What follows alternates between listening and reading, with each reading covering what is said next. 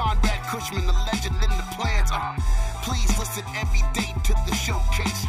The opinions and knowledge that anyone can take. Showing you how it is done. Proving I am number one, what a legend becomes. This is now my time to show you that I am here. This podcast just to make it loud and clear. By the fans, for the fans. Not many whose head can understand everything pro wrestling. It can never be you.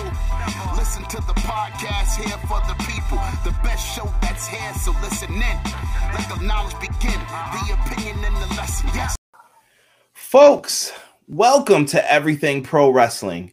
Everything Pro Wrestling is a show by the fans, for the fans. I am your host, Conrad Cushman. Joining me today, my co-host, my tag team partner, the Hall of Famer, Brian Williams. Brian, what's going on, brother? What's up, dog? Man, again, I said it last week. I'm going to keep saying it. You do the best introductions in the podcast game, homie. Thank you so much. No, I appreciate you, Brian. This is part 7, the series finale, the last dance, so to speak, for Michael Jordan here. This is something wonderful, and it's coming right back to the people because that's who this has always been about, by the fans, for the fans. So you guys are going to get to ask questions. I saw some of them. Some of them are looking really good. We're going to try and take some from the chat as well. This is going to be a good time. No intro like usual tonight because we are using StreamYard. So you guys will get something a little bit different from us. Hopefully everybody on the audio section has been enjoying this. I know they've been long, but it's well worth it. The content is good. It is good. So many people have listened to the whole thing, just dissecting little parts, had questions about things. This is the time, though, Brian. It's going to be fun. Yeah, I got a couple of questions that my friend Roman sent me, too, so I'll answer those in addition to what you got. Nice, nice. Who do we got in the live chat right now? Right now, we've got my man, Original Biggie Obi-Wan, letting us know. He said, good evening. Oh, yeah. What's up, Obi-Wan? I like this game. We got this professional, dog. Look at this. Yeah, you know how it goes. Marlon Anthony's in the chat. I think Marlon subscribed to me because of our conversations, Brian. So once again, owe that to you. Marlon said, here we go, gents. He seems happy. Newcomer, Cameron McCauley says he has a lot of questions for Brian. Cameron, I don't think I saw any of your questions posted, brother. So hopefully we got enough time to get to the people in the live chat here. John L. Jackson's in the house. What's going on? My man, Truly the Ace. I like it with the little gambit cards, little setup there. Man, so good. So good. You know what, Cameron, since you came in here, brother, I'm going to show you some love. Folks, if you're in here, make sure you hit that like button for me. As many likes as we can get on this will be great. Cameron McCauley, we're going to start off hot with you. He comes in. He's got CM Punk, one of my favorite wrestlers. So he says, hi, Brian. What was it like developing SmackDown versus Raw 2007? That game is my childhood. It was great. I mean, we talked about it on episode 1? We did, yeah. I mean, it was great for many reasons. It was great because it was the first game that I was a part of from the beginning, pre-production all the way to the end. As I've mentioned before, I joined the team mid-development of SmackDown vs. Raw 2006. So with 07, it was my first time I really got my my hands in the dough, so to speak, and created some pretty cool designs that I'm proud of even to this day. The environmental hotspots, the ultimate control grapples, the control scheme. So it was a great experience developing that game just because it was my first one. And the fact that it was also, well received by the fans and the press was just like obviously that's icing on the cake. So it was great for me professionally. And then, personally, I hold it in very high regard. And it's funny because, it is one of the games that I do hear a lot of people, they say that's one of their favorites is 07. And, obviously that makes me feel good. So I'm glad you dug it. That was your childhood. That was the start of my adulthood. Yeah, 07 is a classic, man. I hear that often. That's up there, like right behind Here Comes the Pain for people's favorite. Good shout out to my man A&R, but let me stick with Cameron real quick. Cameron says his favorite song on the game is Alive and Kicking by Nonpoint. I'd have to hear it, but I'm pretty sure. I mean, if it was on 2007, I'm sure I heard it a lot. Yeah. Let's see here. AR just sent us a message. He said, "Hey, Conrad and Brian, just want to say a massive thank you for doing these shows and educating us on behind the scenes and just the knowledge of wrestling games. Much respect." AR, always here. Always here for that. This is Brian who came up with this. I'm just kind of the host. Brian has the knowledge. I don't know too much about the wrestling games.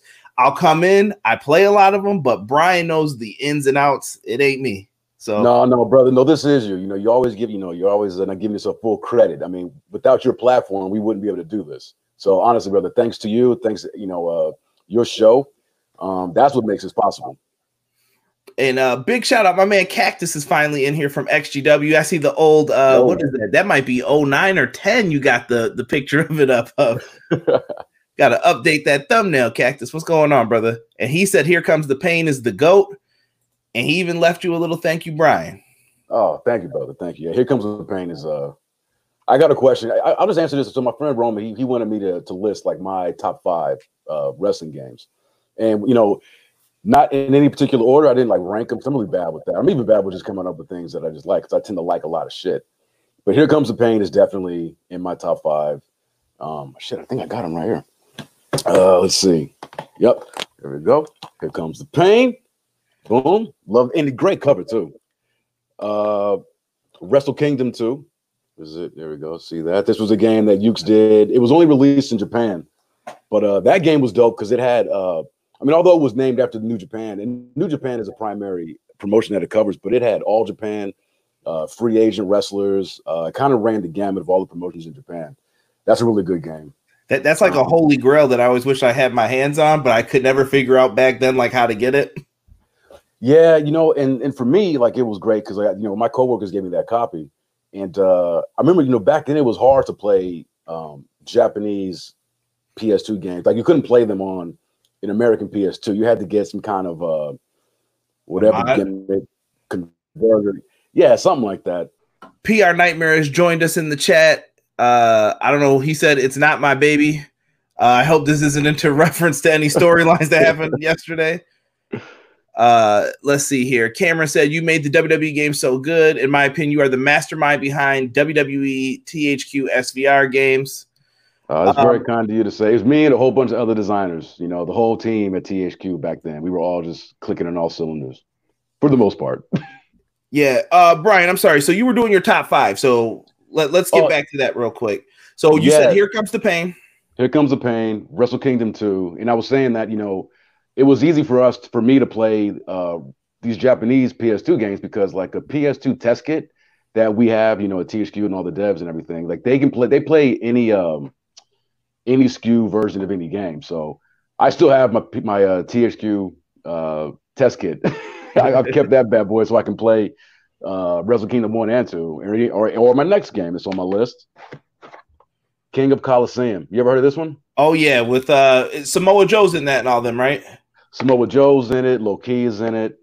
It's another really good game. Very technical game, which I appreciate. Kind of like Fire Pro, which is also on my list. Fire Pro, the most recent one, that Fire Pro World. And then the last one, SmackDown versus Raw 2011. Nice. Now I can't. I'm saddened that I didn't see No Mercy on there. That's my baby, but I respect it. Yeah. So here's the thing.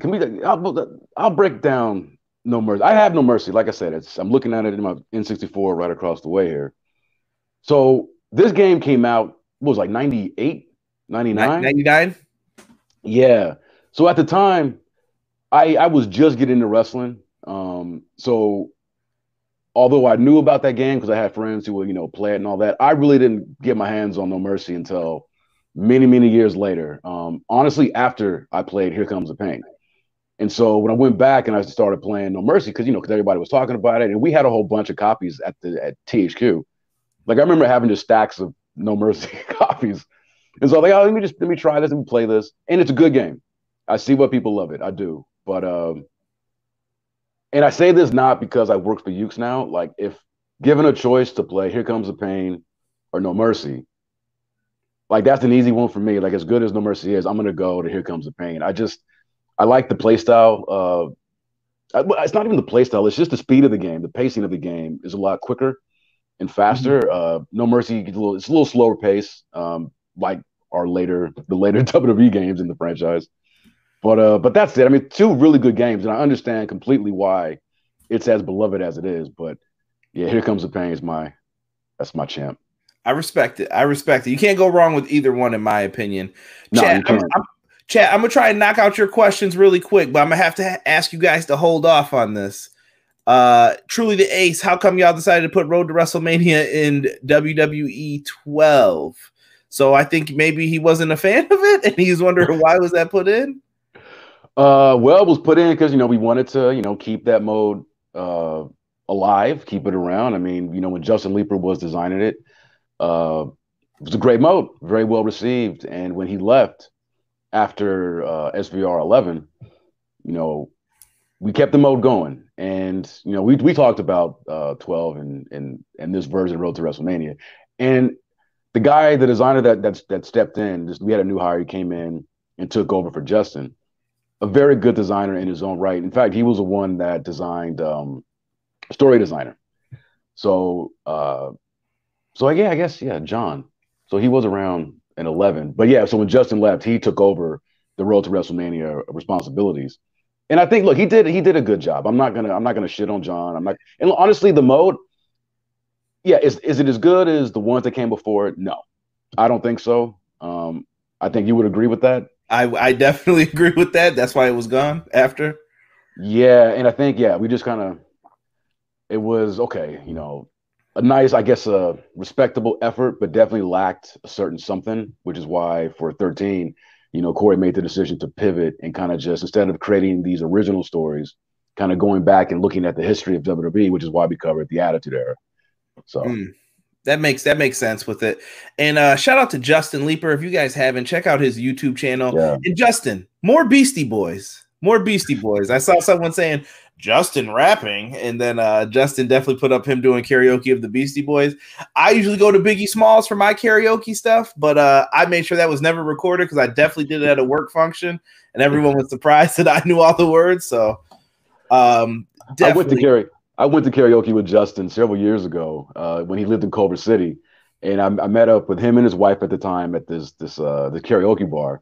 And I knew Justin played or did karaoke, but this is my first time seeing him do it live. And I mean, I do karaoke, but I go up there and I murder a song. Like, I'm terrible, and I kind of expected maybe it'd be something similar, maybe better than me. But bro, when he got up on the stage, I'm like, dude, like it's like American Idol with some shit. I'm yeah, like, dude, he was really a video. Good. He's it really good. It blew me away. So yeah, props to Justin. Justin Lee, yeah, check out his subscribe to him on Twitter. He puts out his own content covering Road to WrestleMania, the ones that he worked on his YouTube channel. So definitely check him out. That's the homie. What song do you pick when you go to karaoke, Brian? See, I get a free question too in here. My go-to is Snoop Dogg's Sensual Seduction. Oh, okay. That ain't bad. I like that one. I used to roll up to one of my like very first jobs when I started college playing that, and they would be like, "Who is this coming up?" All tore up, hair all jacked up back then. Like, yeah, what's up, y'all? I love that song. There. Good stuff, man. Snoop's the man. You can never go wrong with Snoop. Cameron says SVR 06 is underrated. King is talking about competition. King, I love that looks like an EFED or something you got going on there in your thumbnail. I like that. He said, looks like the competition is going to be between Ukes and Virtual Basement. That's bold. Yeah. But yeah, you know what? I'm a fan of what Virtual Basement is doing. As both, a fan of wrestling video games and professionally. Yes, I guess it'll be competition, but the way I look at it, I mean, I'm rooting for them to put out a dope as fuck wrestling game. And I know that we can. So competition is always good, but at the same time, if both, Ukes and Virtual Basement can put out two games that are dope as fuck, I think that's just that's a win-win for the community. You know what I mean? And so I'm rooting for them. I've exchanged messages, a couple exchanges back and forth with them. Big fan of what they're doing. I like the idea. I like the approach that they're taking. And yeah, I'm rooting for them. We need more developers doing wrestling, not less. Exactly. Cactus said it was a conspiracy what happened with the connection early on. He said the man is out to drop knowledge today. Everybody seemed to forgive you. PR Nightmare said that it's my fault no matter what. Nelson, I appreciate that, brother. Thank you for the blame. I'll take the blame. No, it really was mine. It was all mine. Let's see here. What is this? HPW is the process behind art direction discussed in pre-planning. For example, Here Comes the Pain is stylized compared to the realism of its sequel, SVR05. I'm not sure. I mean, if he's asking about the stylistic changes, like a lot of it's funny because like I love the look of Here Comes the Pain. And again, I didn't work on that. Like that was still in QA testing it. But like when I joined, because you are right, like the look of the models in Here Comes the Pain were definitely hyper realistic. They almost look like comic book characters. And I think a lot, and then for what was it, the first SmackDown versus Raw, they got a little bit more photorealistic, but still had a little stylization to them. And the funny thing is that a lot of that it was less of a conscious artistic choice by us, and I think it had more to do with how the WWE wanted their models to appear in game, because that was back when they didn't want the wrestlers, male or female, to be photorealistic. They wanted us to make everybody look like action figures. That's why you never see anybody with any kind of paunch or a little doughy. Even if they are on TV, everybody was chiseled, jacked to the grills, and that was an edict that came through from WWE.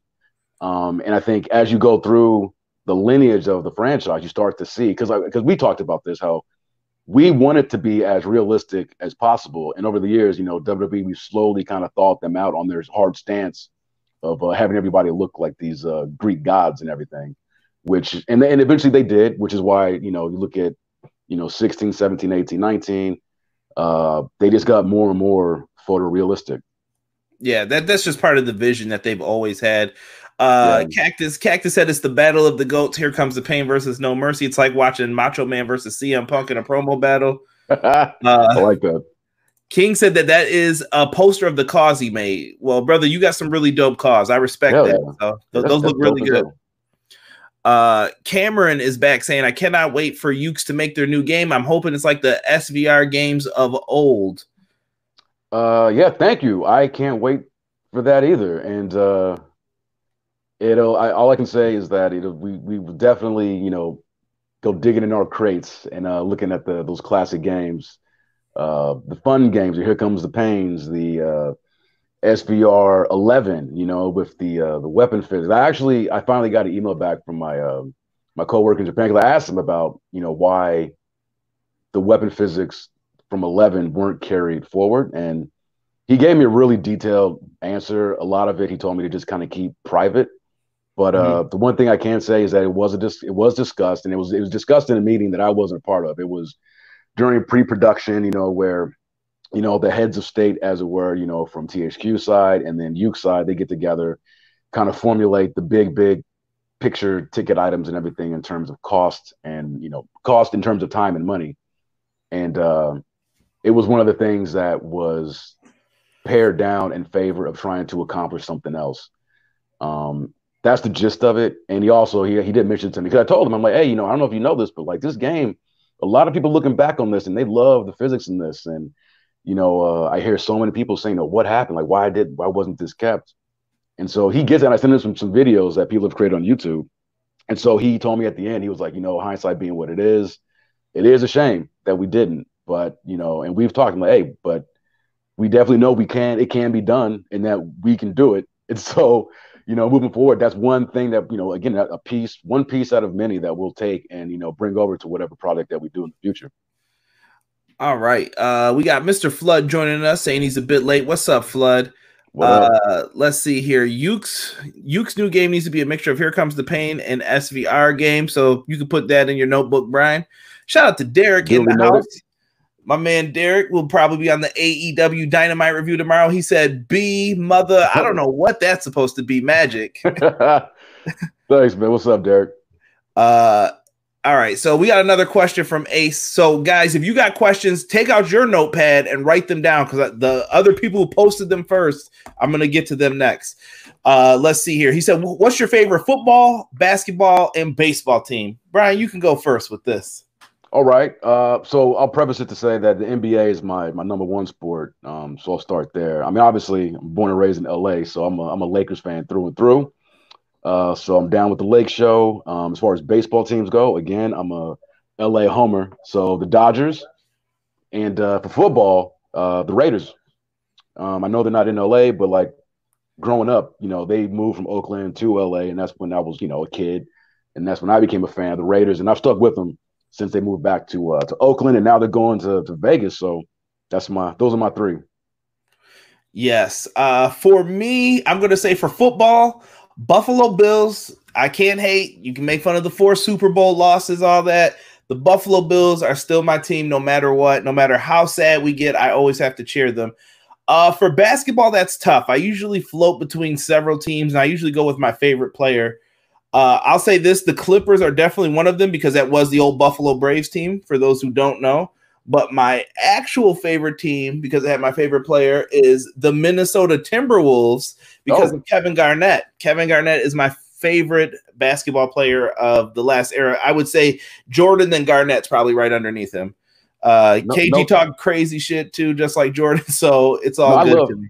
I love KG. Wow, no love for Kobe, huh? No, I listen, dude. I grew up hating Kobe. Derek will tell you because we went to like elementary school together. I hated Kobe and Shaq when I was a kid. I respected their game though. Like I knew how good they were. I was just like, damn, man, can we have another team like who can at least compete with this? Like, oh man. I think if they would have stayed together, they could have broke the record for the chips if they just would have kept it together. But yeah, I think so too. I'm just busting your balls, man. I love Kevin Garnett too. He was one of my favorite players. No, all good. In baseball, I am a Yankees fan, and if you want to know my backup team, it's the White Sox, Chicago. So let's see here. LPH is good, says he liked the GameCube era of games. What's going on, LPH? Good to have you in here. Ooh, nice rep with the title. Yeah, those GameCube games, the ones, the Day of Reckoning are the ones that I refer to. Those are really underrated. And I thought about adding them to my list of top 5 because I really do enjoy them a lot. But they didn't crack it, but they're up there for sure. They don't get it. Yeah, those Day of Reckoning games, they don't get spoken about enough, I think. Okay. I see more people posted questions. Wait, please. I promise you, I'm not trying to dish y'all. I got to get to the ones in here. And yesterday was Brian's birthday, if you didn't know. So wish him a happy birthday. I'll put those up across the screen. Derek, stop writing Cody Bellinger in the chat. If you want, Brian, I will let you pick. Do you want to do the Facebook questions first or the Twitter questions? Let's do Facebook. There we go. See, birthday boy gets the choice here. Yeah, thanks, man. All right. So as I'm pulling this up, and Cactus, if your questions are in there, because I know you took a picture of your questions because you lost a bunch of them that you had. We will go back into it and get it. All right. Let us start with Mr. Flood. Flood is in here. So while these are popping up, we'll let Brian get his birthday love in here. Mr. Floodwater showing him some love. Thank you, brother. Appreciate it. PR. Thank you. PR, I saw you wrote that the Bills suck too. I wasn't going to put that up on here. So don't ever. You like the Dolphins, bro. Oh, damn.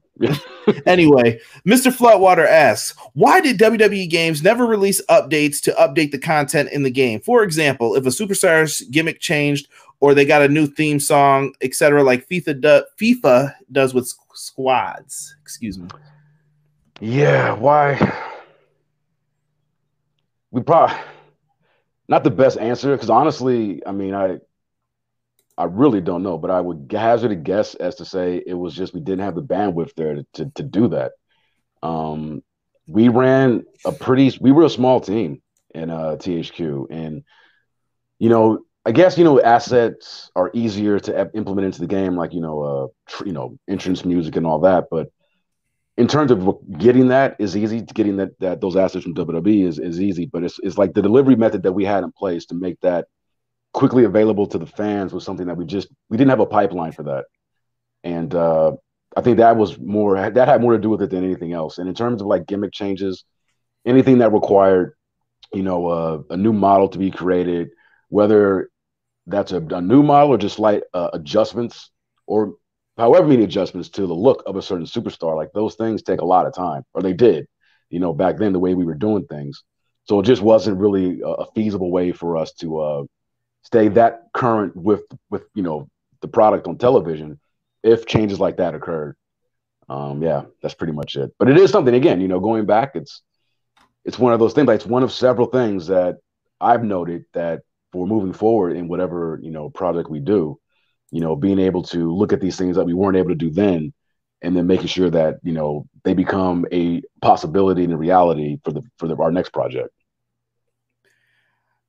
There you go, Flood. That's your answer for as far as that one goes. Malik says, what was the reason that WWE stopped using songs for soundtracks, and why did they take the feature out where you could skip the song playing on the game to the next song?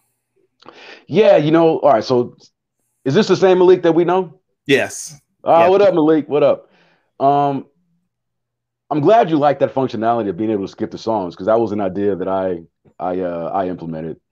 And honestly, it's one of those things where unless you stay on top of every little thing, at least that's how it was back then.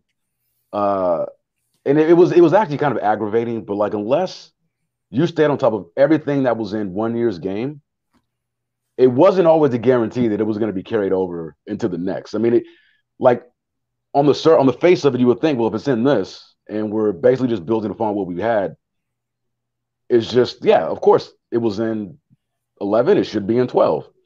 And a lot of times that was the case, but like for a functionality like this with the ability to skip the tracks, it went unnoticed by myself and anybody else. But I guarantee you that had I, just made mention of the fact that, hey, what happened to the ability to skip the music tracks, they would have re-implemented it. But it's like everybody's got their heads in the sand doing all their different areas of the game. It just slipped through the cracks.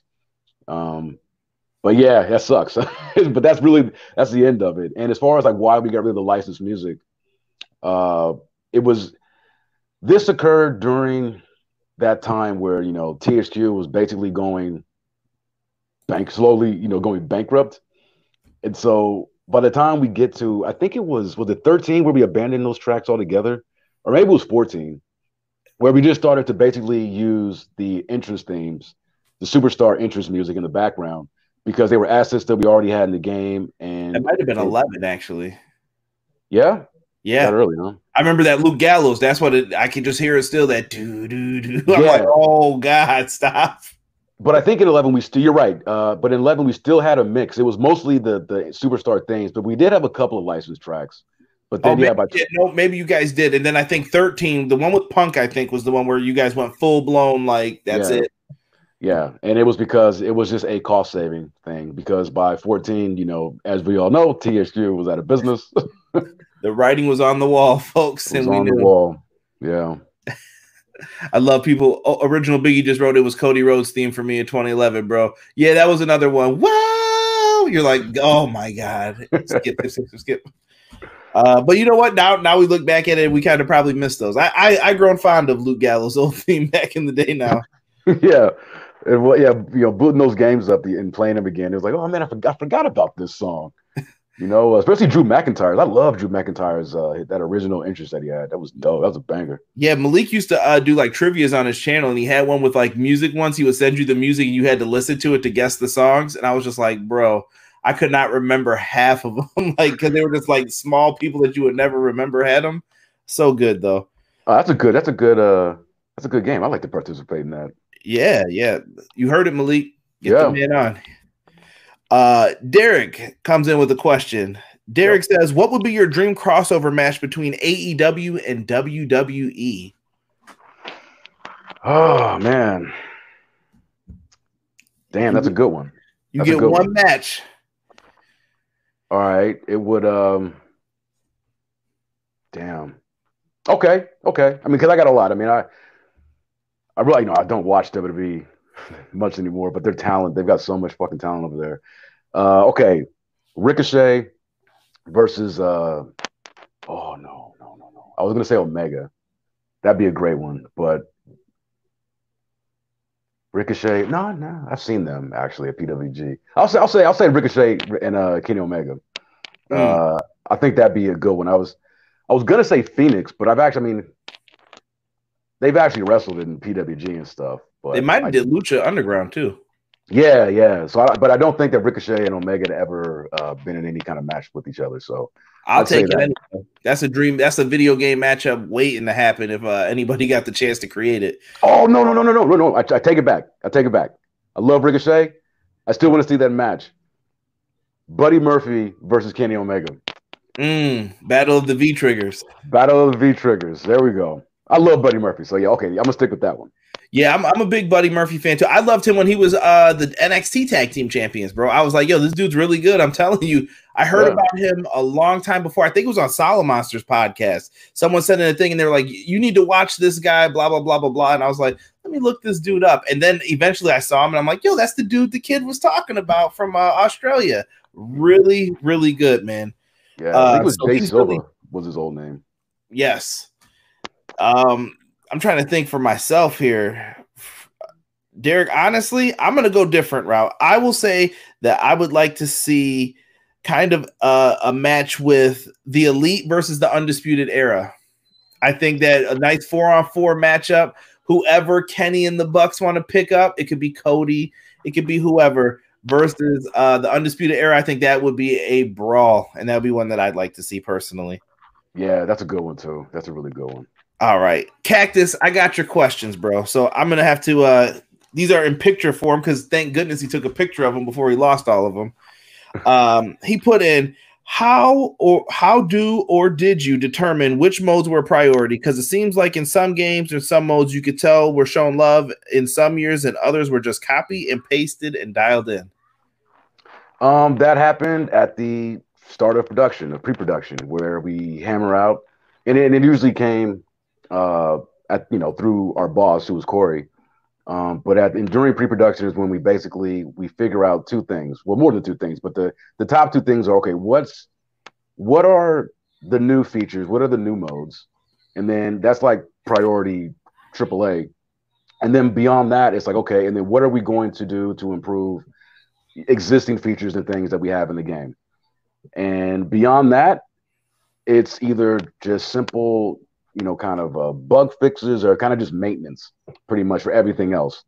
But that's typically how those things are decided. And usually, Corey makes the final decision, but he would have myself and the other designers. We'd have a meeting to kind of hammer out and figure out, okay, yeah, essentially what's going to get the love and what isn't. Because you can't touch everything, which is a sad part of the business, especially when you're doing something on an annual basis. But that's just kind of what has to happen. Some things, just don't get that tender love and care sometimes. Outside of just making sure it still works. Right. Cactus comes in. I'm just going to go through all of his right now. He says, as far as we come with gaming technology, why is it that some franchises are constantly updating the firmware, but with this franchise, we always had to wait for update until next year? I know that we have great, extensive creative something options, but if Cena and Ziggler get a new shirt, we have to wait till next year. So this is similar to what Flood was asking, basically saying, he's basically asking, why wasn't that put in? And it seems like was community creations put in so that could happen still. So basically, the pipeline, we just didn't have a pipeline in place to make those updates readily available. And yes, a large part of what we did to beef up our the create modes was to implement all these various tools. And first it was the paint tool, and then being able to upload and download images yourself and apply them to your models. It's just a way for us to say, look, this is something we hear you. I know you guys want this. We'll give you the next best thing. If Cena does change his shirt, hey, grab the logo, download it into the game and, put it on, your the model. But yeah, that was it.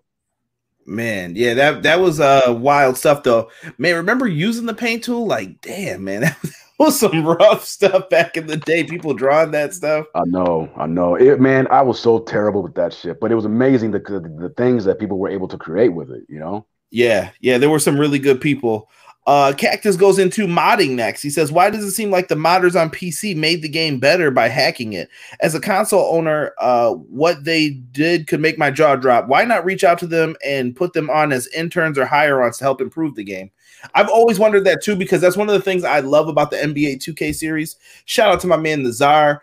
Czar was a YouTuber, and I remember he would always talk about how plays worked in the game. And he would say, you know, if you call the Statue of Liberty, I'm just making up a name for a play. Yeah. This is what should happen, and it doesn't happen in the game. Czar ends up getting hired by 2K, and now their plays are in the game. And I'm like, dude, that's a really good pickup that they hired this dude. And he played college ball. He knew they hired Scott OG. He played basketball in Europe. Like, these were good moves. And I always wonder why we never did that for the wrestling games. There's so many creators out there that I think could really help out with the product, and they're passionate about it. Yeah, no, I agree. As far as why that never happened with us, I mean, I'm sure there's a variety of reasons. Probably the biggest is that, you know, it's not like we were in a position, and again, like during the THQ years, we were never really in a position where it's like we could just hire, you know, like all these, you know, whoever, like to beef up the staff, whether it was, you know, brand new hires to the company or even contractors. Like, our headcount was limited. You know, and that goes back to the budgeting of each project. You know, once you're at a certain head count, you know, that's it. Like, these are the people that you have. You know, it's not like we had that freedom at the time to just say, hey, you know, this guy, you know, he's doing really good stuff. Let's bring him on. You know, whether full time, like I said, in a contract basis. So I'm sure that's one reason of it. Another is that, you know, back then, I just don't really think that, you know, Corey and honestly the design team were really checking the community like that. I think that because the community really is, at least the online community, like with Twitter and Facebook and all that, really kind of, they just amassed and gained so much more of a voice throughout the years, you know, that the game was being developed. And by 14, you know, like I said, you know, the company was kaput, THQ. So I'm sure we probably would have gotten to a point where that could happen.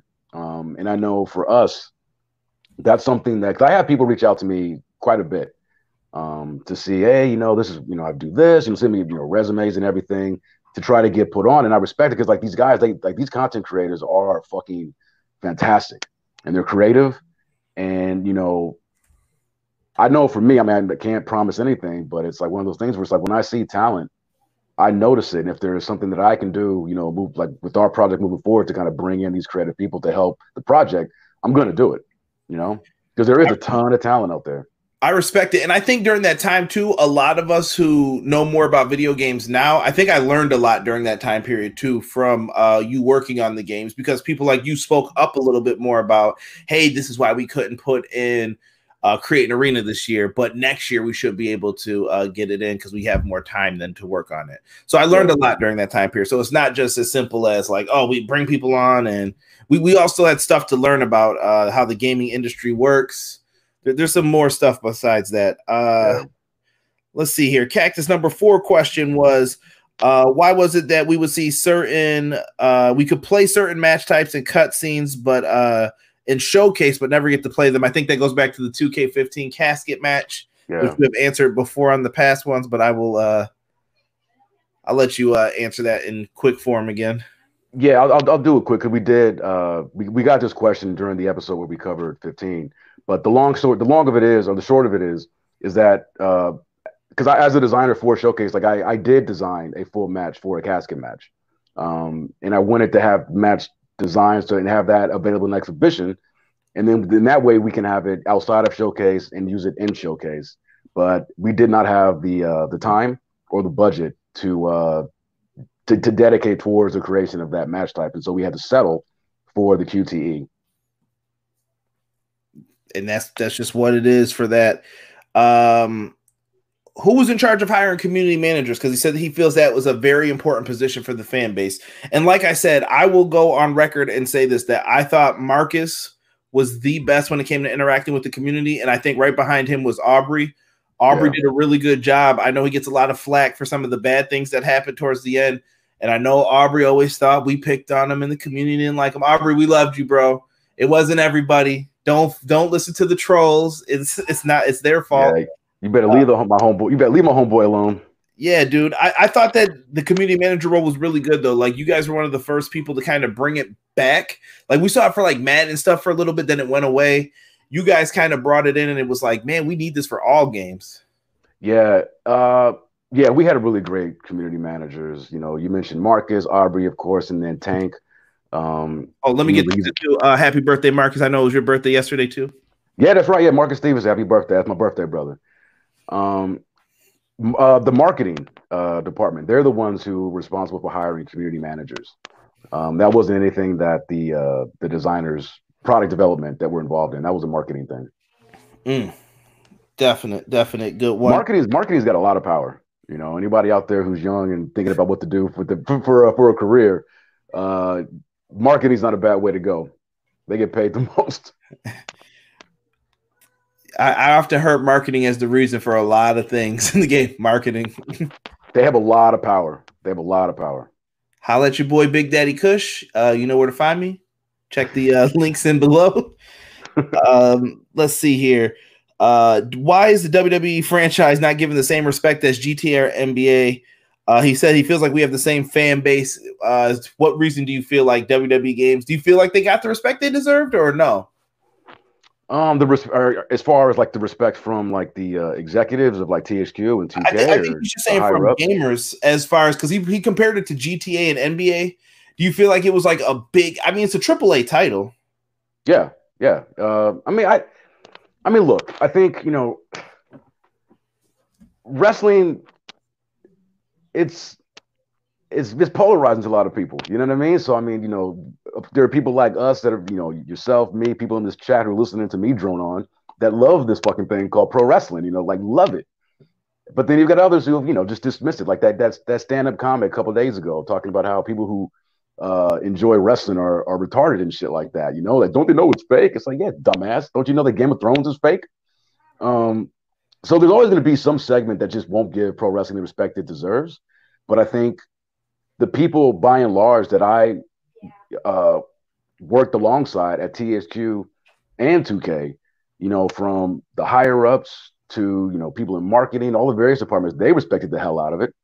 Everybody, on the creative team respected pro wrestling, and we put all into it. I mean, I don't really give too much any kind of thought or consideration to people who aren't into it. If you're not into it, that's fine. Like I don't even try to convince people. It's like that's cool, I don't like cricket, but that's fine. You do rock it out. I'll give cricket a try. You know what I'm saying? I don't dismiss anything because I'm like, there's a reason some people like this. As far as wrestling goes, I actually responded to Tom Saravino. No, I'm not lying, guys. I swear to God, everyone was like, you don't know who he is. He's a comedian. And I was like, dude, I really don't know who this dude is talking crap about pro wrestling. And I was so confused because I saw a video afterwards of like him apologizing. So I was so confused by all that. But I did put up a picture of my man, Dr. D, David Schultz. That's my man now. And I put up When You Need a Hero, and it was a picture of him looking like a bounty hunter with his phone up there with that curly hair. Man, that thing got mad likes. I was like, yeah, you made the wrestling community pretty mad. But I say the same thing you do, Brian. Anytime I'm the last person someone wants to say like, oh, you watch fake wrestling? Bro, I'm the last dude you ever want to be around. I'm like, what's your favorite show? Oh, it doesn't matter, bro. And I'm like, no, what's your favorite show? Because I'll argue all day with people. And then I like Walking Dead. I'm like, oh, you seen zombies walking around recently? No. What do you? I mean, it's a show. It's a show. So it's wrestling. It's so silly. Like, I don't even like. Even when I saw that video of that comic, like I know a lot of people were upset at him. I could give a fuck about his opinion on something that I like. And he came across as like obviously just being. He just showed his ignorance on the subject. You know what I mean? So I just laugh it off. I'm like, all right, you ain't got to like what I like.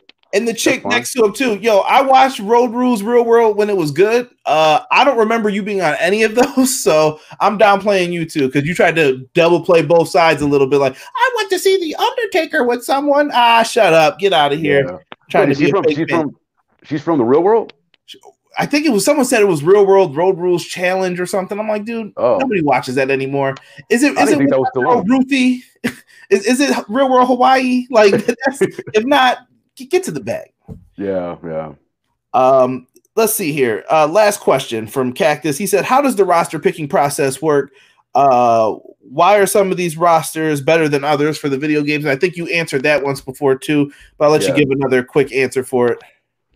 So the roster is determined ultimately by WWE, but before it gets to WWE, back in the day it was Corey, and so basically Corey would put the first roster together, and then he send it to me, get my feedback. Occasionally he'd ask for maybe like Dan or somebody else on the team, but it was usually me and him, and we did it in stages. So we would get the roster, like a prelim roster, started it around like the end of December, beginning of January. Keep that around for a while, kind of see if anybody's released, if anybody is added, kind of keep it kind of fluid. And once we kind of feel we're at a point, and yes, typically it is around the WrestleMania time is when by that point in time, our roster should have been already like sealed and locked down. But yeah, once me and Corey like kind of decide who we need, whether for the game itself, you also have to consider like who do we need for Road to WrestleMania, who do we need for like Attitude Era Mode, Showcase. That all impacts and affects who ends up on the game roster as well, mostly from the current roster, which is why there'll be some games where you have, you don't have some of the lower card or mid card guys that are actively competing versus having all these other ancillary characters and wrestlers and stuff. And after that, it ultimately is sent to the WWE, and they're the ones that review it, and they will tell us if it's good as is, or if we need to remove somebody, which has been the case sometimes, or if we need to include somebody, which has been the case most times, because that is a very nice paycheck to be a part of the game. And there was some politics involved on the WWE side of things, as far as making sure that certain wrestlers, got their cash. Exactly. And a lot of people miss those THQ paychecks still, by the way. Brian, we've got to clear up some confusion in the chat. Now, if you want to say this or whatnot, I'm going to bring it up. Thank you to everybody who took a dump on that comedian and nobody even really mentioned his name. That's great that nobody knows who he is. Truly the Ace asks, Brian, if you have a chance to make an AEW video game, would you do it? But hold on. I want to put that in perspective because Cameron comes in and responds back to him and says, I don't think Brian can make an AEW video game because he's with Ukes and Ukes still have the WWE license. So, Brian, I don't know if you want to clear that up for some people. Yeah, Ukes is a development studio. As the developer, we don't hold any license. The publisher, they hold the license. During the THQ years, it was THQ held the WWE license, and then because I was part of THQ back then, we contract Ukes to then come in and develop said game. And that was the situation at THQ. That was the situation at 2K. The rights always go, in these situations, the licensing rights always go to the publisher over the developer. So no, we do not have the WWE license. That's just how it works. I mean, it's not like, it's any situation. Like we're contracted to do their game for them. So it's like they have it, they need us to make it, and it's like, okay, here you go. It's not the other way around. Got you, brother. So they can work with who they want to work with, is what I'm gonna leave that at. Right. Let's see here. Malik came back in and said, "Wrestling is an art. People who aren't understand." One sec. I got to answer the other question, right? Yes. I'm sorry. I forgot that was a two-parter. Would I want to make an AEW game? Yes. Yeah. Hell yeah. Who wouldn't? Shit. I very much would like to make an AEW game. That's an easy question to answer. I love that show. I love that talent. And the fact that they're new, and I don't know, AEW is just very exciting right now, and the prospect of being able to work to do that would be amazing. So yeah, that's if y'all want to clip that and send it to I think what is it at Kenny Omega X, you guys can feel free, send that to Tony Khan, whoever you think has the juice. Let them know, man, and put me on too. If you guys need something, I'll help. I need that money, Tony. I'll come to Jacksonville. I'm sorry, Malik. Let me get back to your point here. He said wrestling is an art. People who aren't wrestling fans just can't can't never understand what the art of wrestling.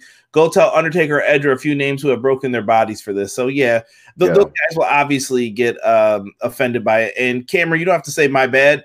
I just wanted to clear it up so you knew, brother. That's it. Yeah. No worries at all. No, ain't no bads at all. Yeah, this is just a education session a little bit. That was a good question. That was a good question that he asked. I'm sure that, I'm sure a lot of people are probably confused about how that whole dynamic worked. All right, let's see here. Do we want to go to Obi-Wan? You know what? I'm going to break this up, though, before we get into video games again. Brian, I asked this question to another famous podcast. Hopefully they'll answer it this week, but I'm going to ask it to you, too. WrestleMania 3 ends. Vince McMahon comes up to you and he says, I need you to do a Money in the Bank ladder match after WrestleMania 3, so you know the endings of everything. It's on probably right now. Hogan dropping that leg drop when he lifted Andre 7 feet in the air, brother, with the body slam. Who would you put in a Money in the Bank ladder match, and who would win? You get 6 people. From 1987? Mm-hmm. Damn, dude, that was... That's, okay, this is... You got me off guard with this one. Damn. Okay. Well, give me some names so who was around in '87? So you had. Can I use people that were on WrestleMania 3, the event itself? Yes. Absolutely. Okay. My only thing is Hogan. You can't use Hogan. Okay. Well, then obviously, okay. Randy Savage is an obvious pick. Steamboat is another obvious pick. I throw in. King Kong Bundy was on this WrestleMania, wasn't he? He like wrestled the little people. Yes. Put my boy Bundy in there. Let's see. The crazy part is I think that's the one moment my mom remembers from the WrestleMania. Like everyone's like, "Yeah, remember the match with Steamboat and Savage?" My mom's like, "Remember when King Kong Bundy squashed that dude?" And I'm like, "Mom, no one. This is not the moment people remember." But I remember. That's my dude. I remember. King Kong was my man. So we got 3. Shit. Who else was on that card? Who else was that? JYD, Harley Race. You had Piper, Adrian Adonis, Heart Foundation. You had a lot of teams back then. Okay. Yeah. I thought Piper was on there. I put Piper in there. It's 4, and then Bret Hart. Put him in there. And I was like Harley Race. I ain't put Harley Race in the ladder match. I throw in Neidhart too. So the Hart, the Hart Foundation. Hart Foundation. Yeah. Who comes out the winner? Roddy Piper. All right. I'm not mad because nobody would see it coming.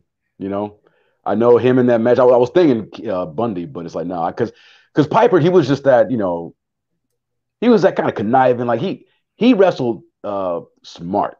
He knew he wasn't the athlete of a lot of those guys, but he wasn't no dummy. You know what I mean? So I'm sure he let them kill themselves and just take the opportunity when it presented itself and climb up that ladder and get that briefcase. And he'll shit talk with the best of them too. Exactly. Imagine the promo afterwards and during. That'd be awesome. Let's get to Obi-Wan here. Obi-Wan, I won't put the government name out there because I see it's on Facebook. But he says, questions for Brian for the Q&A. Obi-Wan comes in his first one. How much involvement did you have with the WWE 2K influencers? So those are the YouTube cats who usually get like the early stuff. I mean, not a whole lot during my time. I mean, we held events during THQ. We didn't hold them all that often, but I guess maybe we did.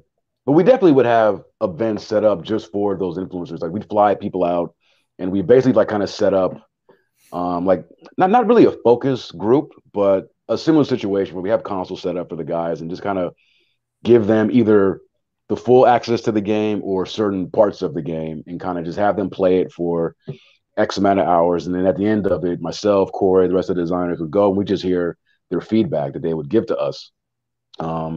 I remember the last one that I was a part of was during the development for 2K15. But yeah, that happened. I mean, they were kind of stressful events, to be honest, at least for me, because you just never know. I mean, you're showing people your hard work, and of course, you want people to like it. But at the same time, you're there to get constructive feedback, and sometimes we would, and sometimes I think a lot of the guys were just happy to just take a trip to Cali to participate to play the in game. one of these things, play the game, which is fine. Hey, I'd probably do the same thing.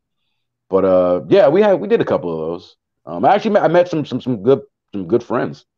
Matt Black was a guy that I still keep in contact with. I remember probably seeing him and Regan, but even probably more Mike Regan from what was that? It was what Gaming was Ring. Gaming Ring. I was on there. Yeah, I remember Animals 07. Yep. So yeah, we definitely did. Like now that I'm actually thinking about it, I guess we did do at least one every year. Honestly, bro, I'm going to be honest. Those were the things I look forward to the most when they would interview you guys. That's when I would get the most knowledge. Like, okay, this is happening. This definitely isn't happening. This could happen. And you were my favorite because you would just be the dead giveaway. Like, ask him that question. No comment. No comment. Yeah, I enjoy doing those interviews way more than the ones with the actual press because, and I think I mentioned this before, but it's like when you're talking with the press, I mean, you never know if they were just given that assignment. They could give two fucks about wrestling. They would just say, hey, gotta go cover this event, ask some questions. You never really know if they're a fan of the franchise, fan of wrestling. So you never knew what kind of questions you would get. Sometimes they'd just be very fluffy questions like, oh, so what's new for this game versus last? Just very basic kind of generic questions. But talking to the influencers and people from the community, they would, I mean, it's almost like, like right now, like they get into the nitty gritty of shit. And those were the kind of questions that I enjoyed answering the most, Right. Yeah. I used to always want to try and get Matt on. I know we had a conflict of schedule. So if anyone ever talks to Matt, tell him I'd love to have him on still just to get his thoughts on the games and stuff when they get ready to come out. Let us get into his next question. He said, how much influence did they have on the games? I mean, you brought it up. Like, could they really impact a next year's game upon the feedback you would get? Let me see. I mean, and I say this not to be, I'm not trying to disparage anybody, obviously, because that's not what I'm about. But I don't remember there being anything that we heard from them that was something that we internally hadn't already either had discussions about or kind of wanted to go in the same direction. So nothing really sticks out as like, oh, because of this community event, we went this way instead of our original plans to go that way. Most of the time the events were used for, because honestly, and here's the thing too, is that it also had to do with, when they showed up. It's one thing to have them show up and, at the very kind of like start of development where we've got our first couple of, fresh builds, and maybe they're just playing a small segment of what's new or whatever. It's not the finished product. Probably bringing them out then would have been more impactful than the time that we did bring them out. Because by the time that we would bring them out, the game was damn near done. It was in QA. If there was some great feedback or idea that, we all were like, oh, we didn't think of that, or man, this is really good. We got to get this in here. Depending on the scope of it, it was usually too late to do it anyway, but it'd be a thing that we take note of for maybe the next year's game. So usually when we had the events, it was more for tuning feedback. Does the game, is it, what's the pacing like? Basically to get feedback on things that we can kind of quickly and easily make adjustments to before the game is submitted to Sony and Microsoft. Understandable. And Obi-Wan basically continues on this with his next two questions. Yeah. He was like, what was the process of bringing in the influencers? Is it based on subscribers' personality? Was it marketing? I mean, how were these people picked out? They were picked out by the marketing department, the guys on the WWE marketing team, the community manager, if we had one at the time. Obviously they went to him to get whether it was Tank or Aubrey or whoever. They went to them to get information on who they should probably bring out. It was never done through us. Like Corey, myself, no one on the PD team, product development, we never had any say about who was going to be brought in. We were just told when the event was happening and who was going to be arriving the day of. So that wasn't anything that we did ourselves. Okay. But I'd have to imagine, I'm sure they looked at, subscriber numbers and like how active is this person's, whether it's how wild some people are too with the comments too on Yeah. If you want to come out to an event, you can't say F2K in their game and be like, hey, y'all, I'm here. What's going on? Where's the sub trace? Yeah. That was never going to happen. Like they definitely do their vetting of who they bring out. You know, you're not going to, and we never had a problem with anybody coming out kind of being abrasive like that at all. Everybody that we brought out were super cool. Like I said, they were happy to be there, happy to have the platform to kind of give their opinions and everything. Right. And his last one was, did you ever consider having a WWE 2K day for not only the influencers, but people who have smaller channels, know what they are talking about, coming in maybe to play the games? Would you have somebody who has a smaller channel that is very knowledgeable about the game ever come in, or was it just like, if you don't have that reach? I think if there was, now here's the thing. So I've actually gotten to know, and I follow a lot of these YouTube influencers or channels and everything. Like, it's funny that now that I've been with Ukes, I've kind of gotten more in the know of who a lot of these guys are, because I watch their content. So the only thing I can say is that moving forward, like if let's say if I were to be a part of one in the future, and I just ask marketing, because I mean it's not like marketing just wants to do it all themselves. Like if Corey or myself would have went to them and said, hey, like who are you thinking of bringing out for this event? We'd have a discussion. They'd tell us, and if there was somebody that I wanted to have there that wasn't on any kind of list, but like you said, maybe didn't have as far of a reach, but their content and their analysis and their the way they presented their feedback and their information, it was such that, hey, this guy or this girl, this gal, they know what they're talking about. Yeah, it's like we need to bring this person out. I think it's good to have a mix. I think it's to just chase after the subscriber counts and all that.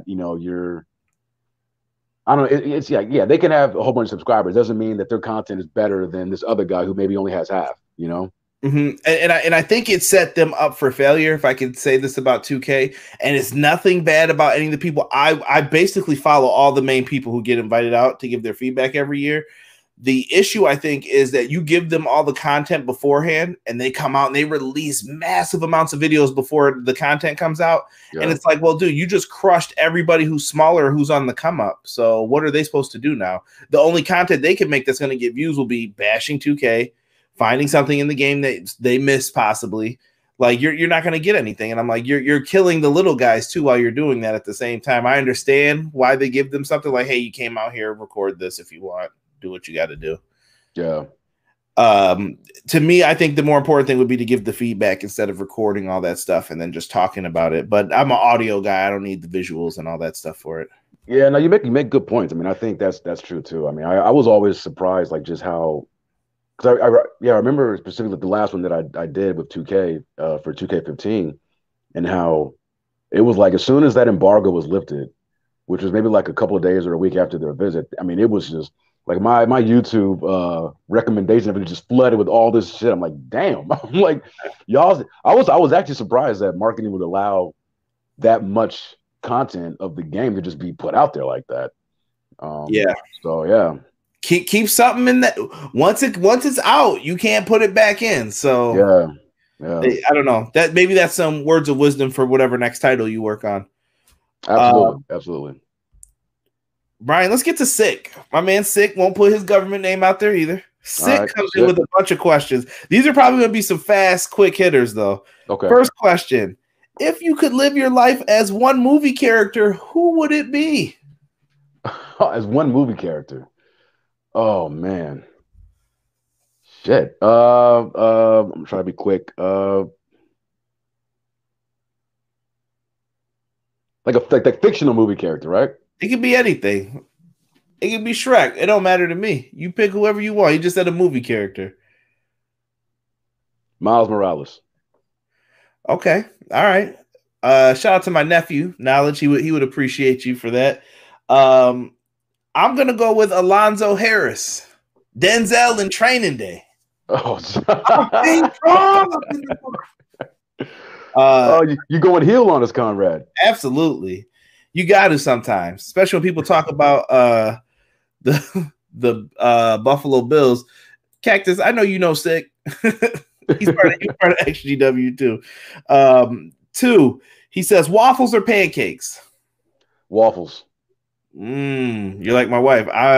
I frankly don't care. I like them both, but I'd rather have waffles than pancakes. I don't care either. Too much syrup. I'm just gonna rip them and dip them. It doesn't matter. I'll leave it at that. What albums are you listening to right now? So here's the thing. Like honestly, like when I'm at the gym or walking to the store, like I listen to podcasts nowadays more than albums. But the last album that I listened to before all the gyms got shut down, and it's an old album. It was Mastermind, Rick Ross's album. I think it came out in 2014. Trilla.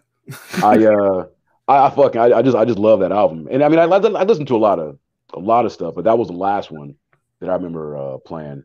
But yeah. No, Ross is a cool dude. I've been listening to I'm not gonna lie, Monteezy's Humble Beginnings. I think that's been a really good album. I usually mix it up with a bunch of people. Who was I listening to today? I listened to some Logic, Royce da 5'9". I love Royce, man. Yeah, I love me Royce. too. I just mix it up with a bunch of different people. There's times where I want to like hear some lyrical stuff, and then earlier when I was downstairs, I was listening to the Yin Yang Twins Get Low, just because I'm a fool, and I was like, man, I had some good times with this song, man. Good times. That beat knocks though. Shit, I like the Yin Yang Twins. I have that album. Exactly. Just good times with that. Let's see what else he has here. 2 wrestling moves that have been erased from wrestling. Which 2 do you choose? DDT, drop kick, elbow drop, or leg drop. So basically we get to keep 2. The other 2 are gone from wrestling forever. Okay, keep 2, drop 2. Say it one more time, please. DDT, drop kick, elbow drop, leg drop. Leg drop is out because fuck Hulk Hogan.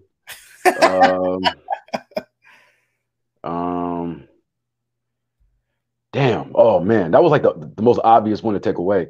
Well, I'm keeping the DDT. I gotta have that. Man, drop kick or elbow drop? That's tough, man. I know. I love me a good drop kick. Me too. Who best drop kick? Well, everybody says that it's Okada. His drop kick is very nice, but I'm not sure if I'd say it's the best. Dude, it's Bob Holly or AJ Styles, I think.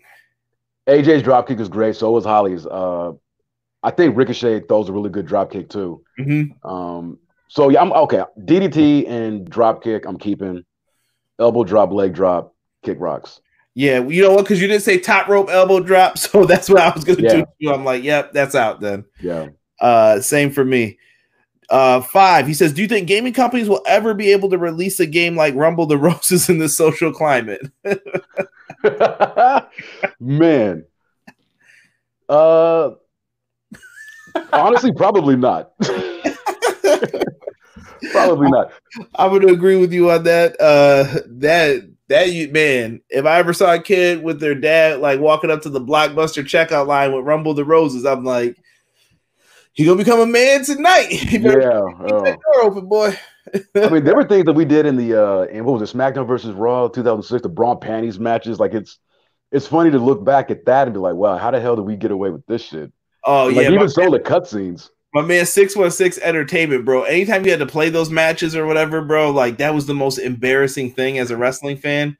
Like I used to hate trying to explain to somebody like, so what are you doing in this? Like, oh, you gotta fulfill your fantasy meter up, man. Yeah. Don't worry about it. It's no big deal. Yeah, We can play one in 1 second when this is done. And it'll be like the longest match of your life. Like, God, just stay down. I know. That was crazy. Different times. LPH said Randy Orton threw a good drop kick. I respect it. Yeah, Randy Orton's got a really good drop kick. Original Biggie said you spoiled my next Let's Play of Rumble the Roses. Oh man, that Cena drop kick though. Come on, Flood. That low altitude drop kick. Yeah. I guess it is amazing he was able to get up. I guess as high as he did. Yeah, shout out to 616 Entertainment. Cactus just wrote bra and panty matches over the graveyard match in 2K. Oh my goodness. Oh man. Malik, I told the chat that I would get back to their questions. So save whatever questions you guys want. Yeah, 616 Entertainment is an underrated YouTuber. I enjoy his Mortal Kombat series and everything, the history of SmackDown. He did a lot of really good videos. Yeah, I think I've seen some of his videos. Yeah, he's the one with the Dan Dans and Like he does the big Okay, kid yeah. or whatever. Yeah, I like him. He's I good. definitely have. Oh, see what happens. I just botched and closed my thing here. Where are we? Okay, so Six said, what games are you currently playing, and what games are you excited for the release of? Okay. You actually caught me in a moment where I'm actually playing a new game. I kind of go on different periods when I'm not playing much. So for my birthday present to myself, I picked up Star Wars Jedi Fallen Order. Okay. On May the 4th, I got it on sale. You know, I never pay full price for shit. I got that, and I'm playing it right now, and it's really good, man. Like, I'm not the biggest Star Wars fan. I like it enough, you know, it's fine. You know, grew up with Star Wars and all that. Not a big fan of like these late, you know, these recent movies, but I like The Mandalorian, and I basically think I like everything except for the films at this point. And this game is lit, man. It's really good. It's fucking hard as shit, but it's good. I'm digging that a lot. And what was the second part? What are you looking forward to? I'm looking forward to Virtual Basement's game, if I'm being honest. Like, Ooh. I am. Like, I'm very interested to see what they do. And I mean, I didn't want to say, oh, I'm looking forward to, you know, my potential project. It's like that's just a given. But outside of, you know, what I do, yeah, Virtual Basement. So I'm really, really excited and intrigued by what they've got going on. And for me, for those who care in the chat, it's Streets of Rage 4 is what I've been playing mostly lately. Classic beat 'em up game. If you've never played Streets of Rage, check it out. Yes. And the game I'm looking forward to, I think The Last of Us too. I'm kind of interested to see where it is. I didn't see spoilers. Don't do that to me. I did a good job avoiding them. I work really hard to avoid wrestling spoilers, all that. So, yeah, I want to see what this game's about. So hopefully it's just as good as the first one. I thought the first one was pretty dope. And I didn't play that until years later. Someone gave it to me. They were like, I got a free copy of one you wanted. And I was like, yeah, sure, why not? We played on the same basketball team. And I was just like, yeah, I'll check it out. And then I was like, yo, this game's amazing. He's like, I knew you'd like it. I haven't played it either.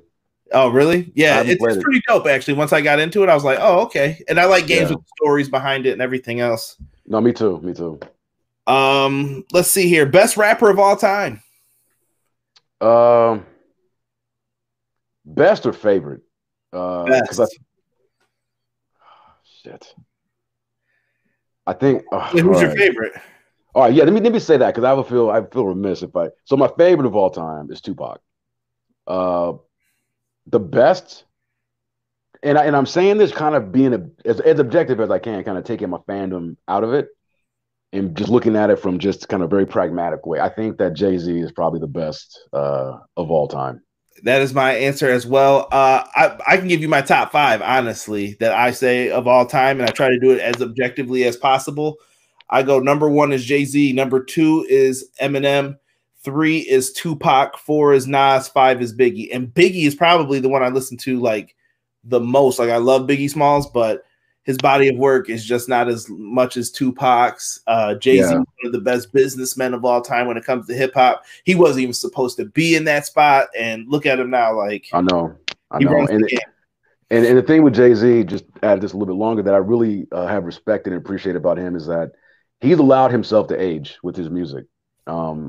It's kind of rare in hip hop to see somebody start one way and then change and grow and mature, and like where their content is different. You know, you go back to Reasonable Doubt, you listen to that, a young man, you know, trying to get put up on the grind and everything, and then you go listen to whatever his last album was. I forget the name of it. I have it. I just forget the name of it. And it's like that's a different man. You know what I mean? The lyrical ability is still there, but like just the content, everything that he's talking about is just that's grown. He's allowed himself to grow and to mature. And sometimes a lot of rappers and especially in hip hop, they don't allow that. They kind of stick to the same formula, you know. And Jay-Z didn't, so props to him. Yeah, I'm getting some hate. My bad, Cactus. You're never online, bro. Don't give me that mess, man. You know we're old as hell now. I don't see you on.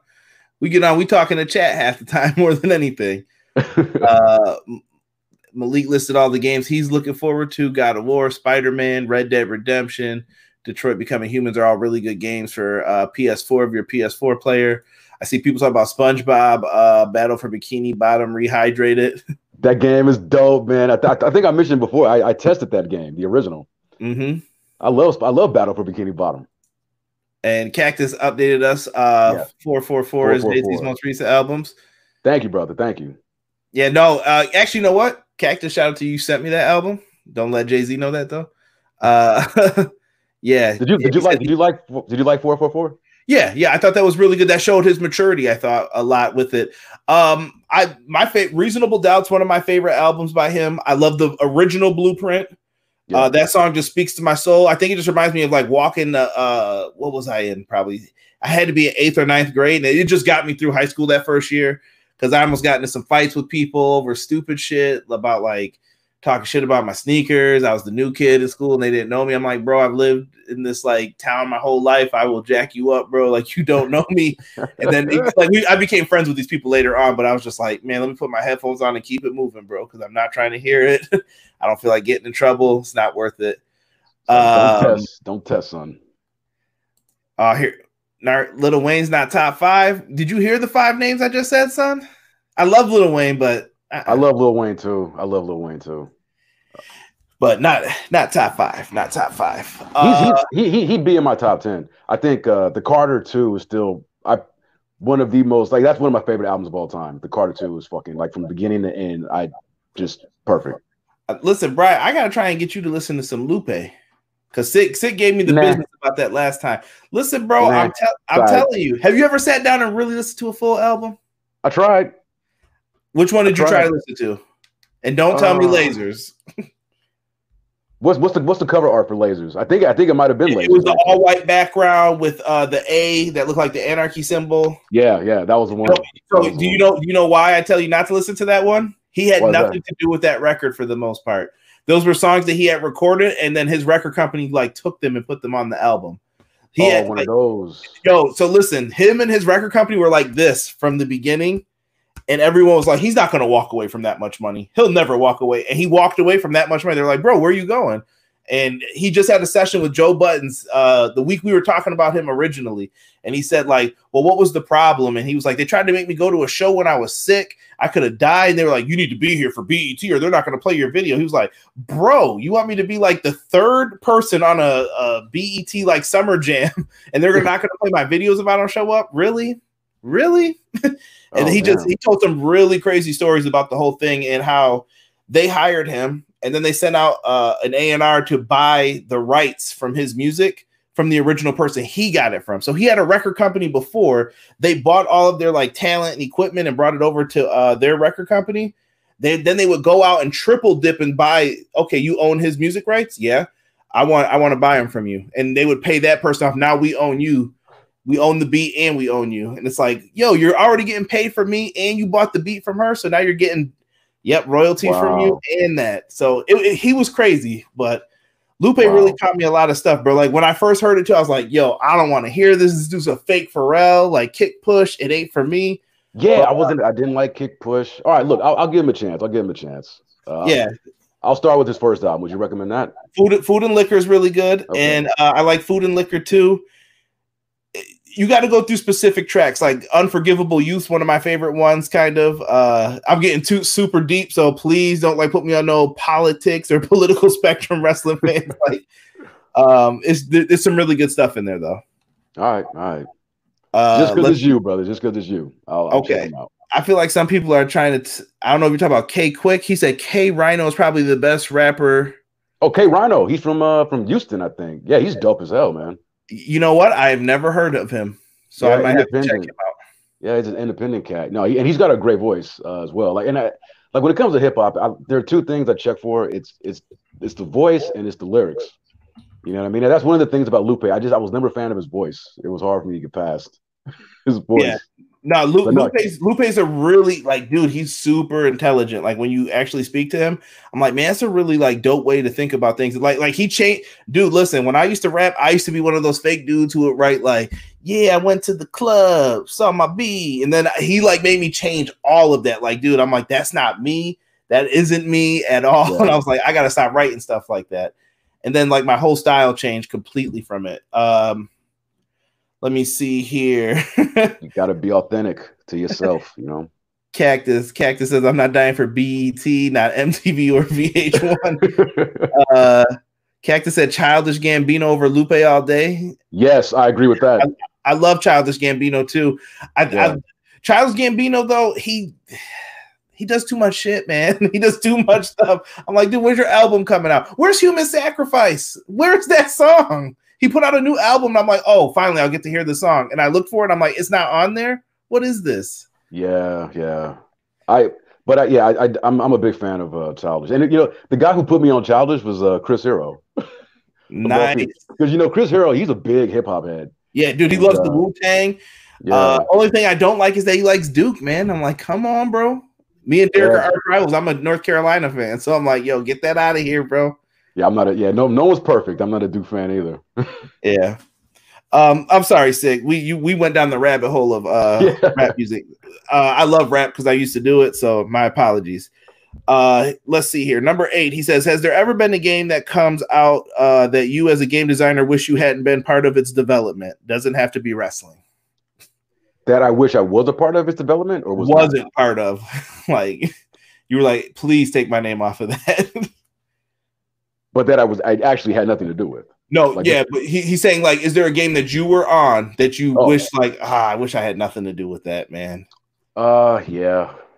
I mean, no, because even in my, mistakes and failures, you learn something.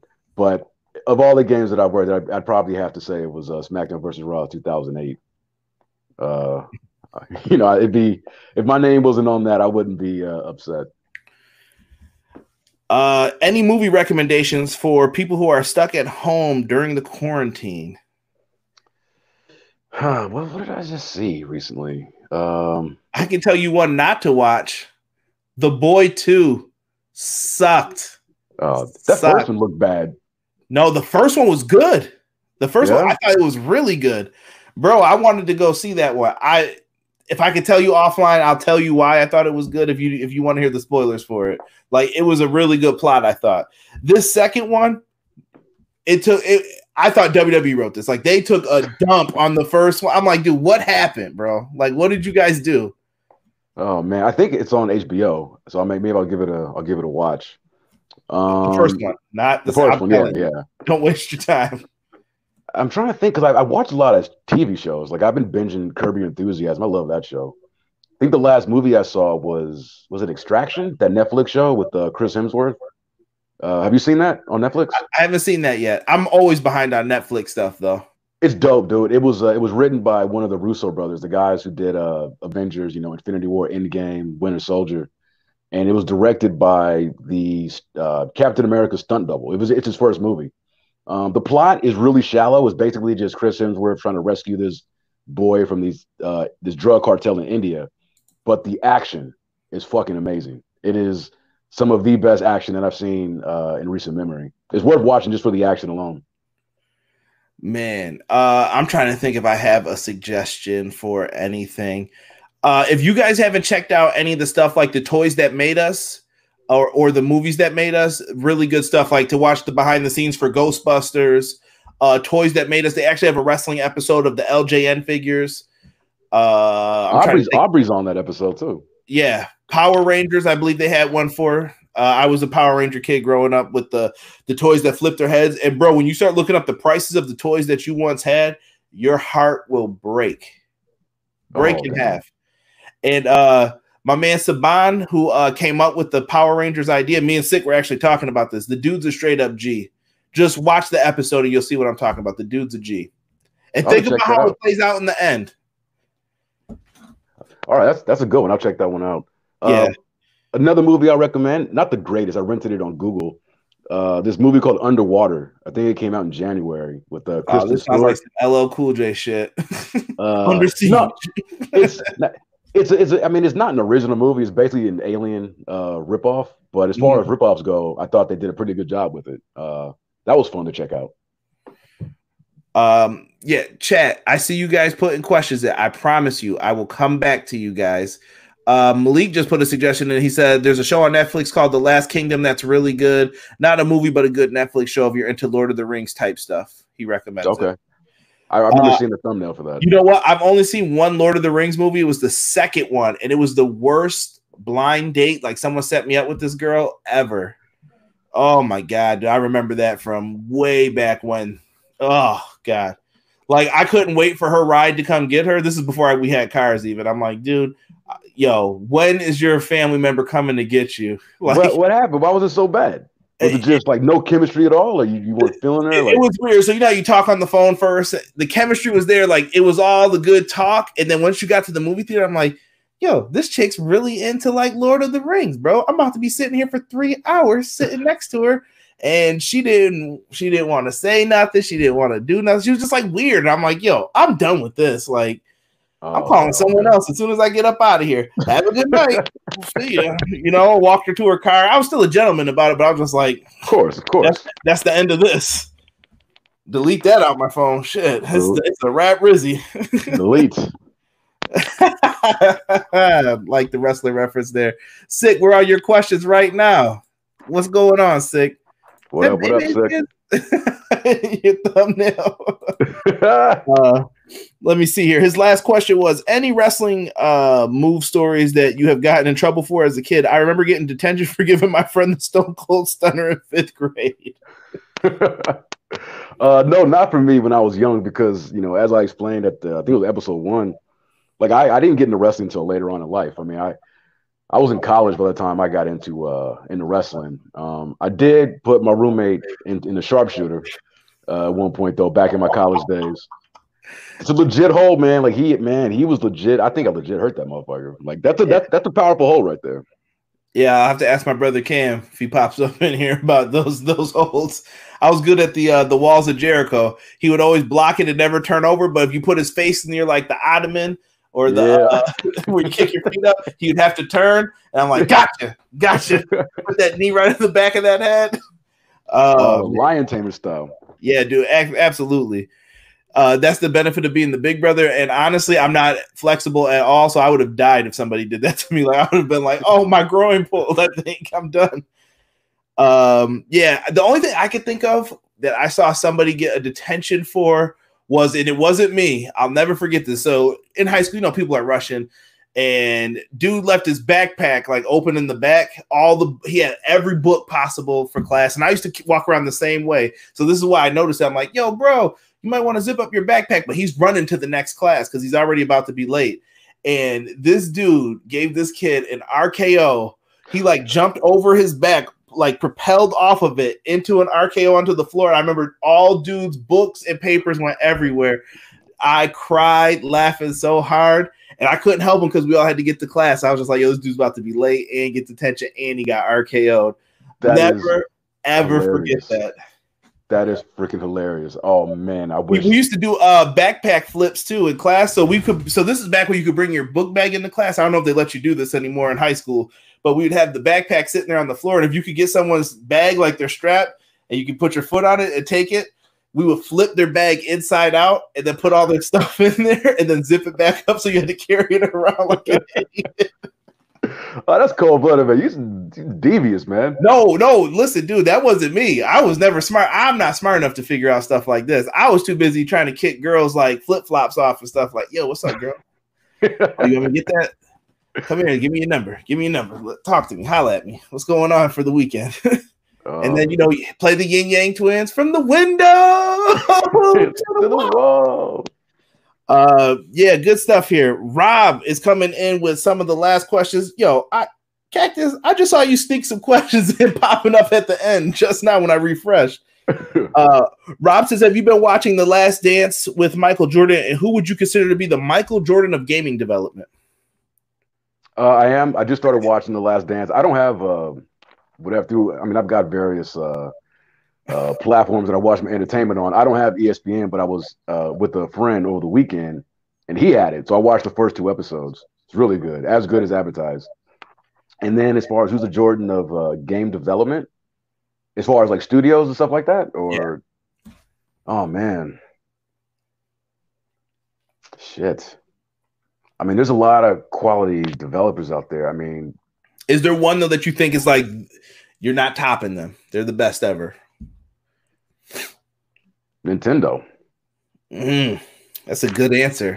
Nintendo. You know, I mean, obviously they're a development studio and a publisher, but nah, man, like Nintendo, in terms of like their batting average, like they're damn near 1,000 with with their main line titles. You know what I mean? Their Zeldas, their Mario's. Like Nintendo just might be the GOAT. You know, of Yeah, just pure. look how that Switch was selling out over this pandemic. Like, Yeah. Everybody, I keep hearing about Animal Crossing. Everybody's going crazy with Animal Crossing. I don't know if that was developed by Nintendo, but I know it's on that platform. But yeah, man. I mean, from the games back then that were classics to the shit they put out even to this day, they're hard to beat, and they take their time. You know what I mean? Like they don't rush anything. hold on, Brian. Before we get to the next question, I have to put some of these things in here that I am dying laughing at in the chat. Who had it here? What's going on, Michael Starks?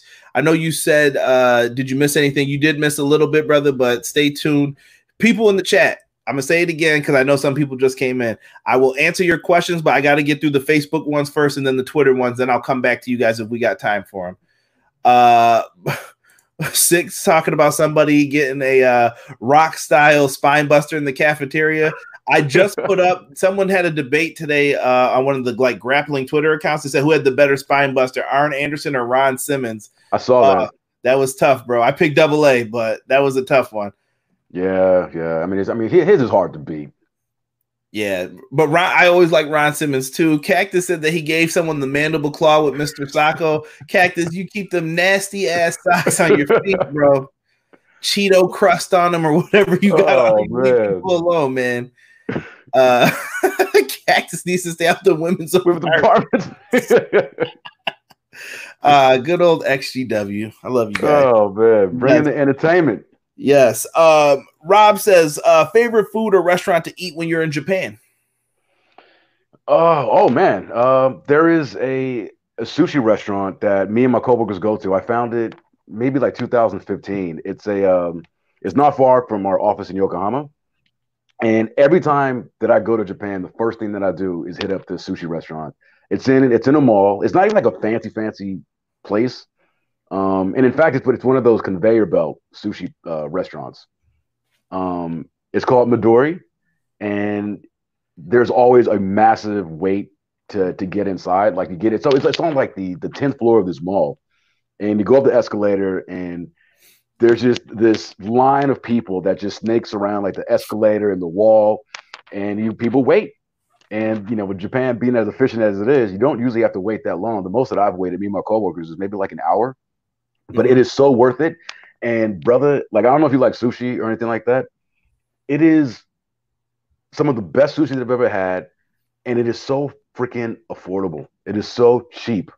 They basically you can order from the chef or just take the plate on the conveyor, and like all the plates are color coded. So it's like the pink plate, whatever's on the pink plate is 250 yen, which is like $2.45.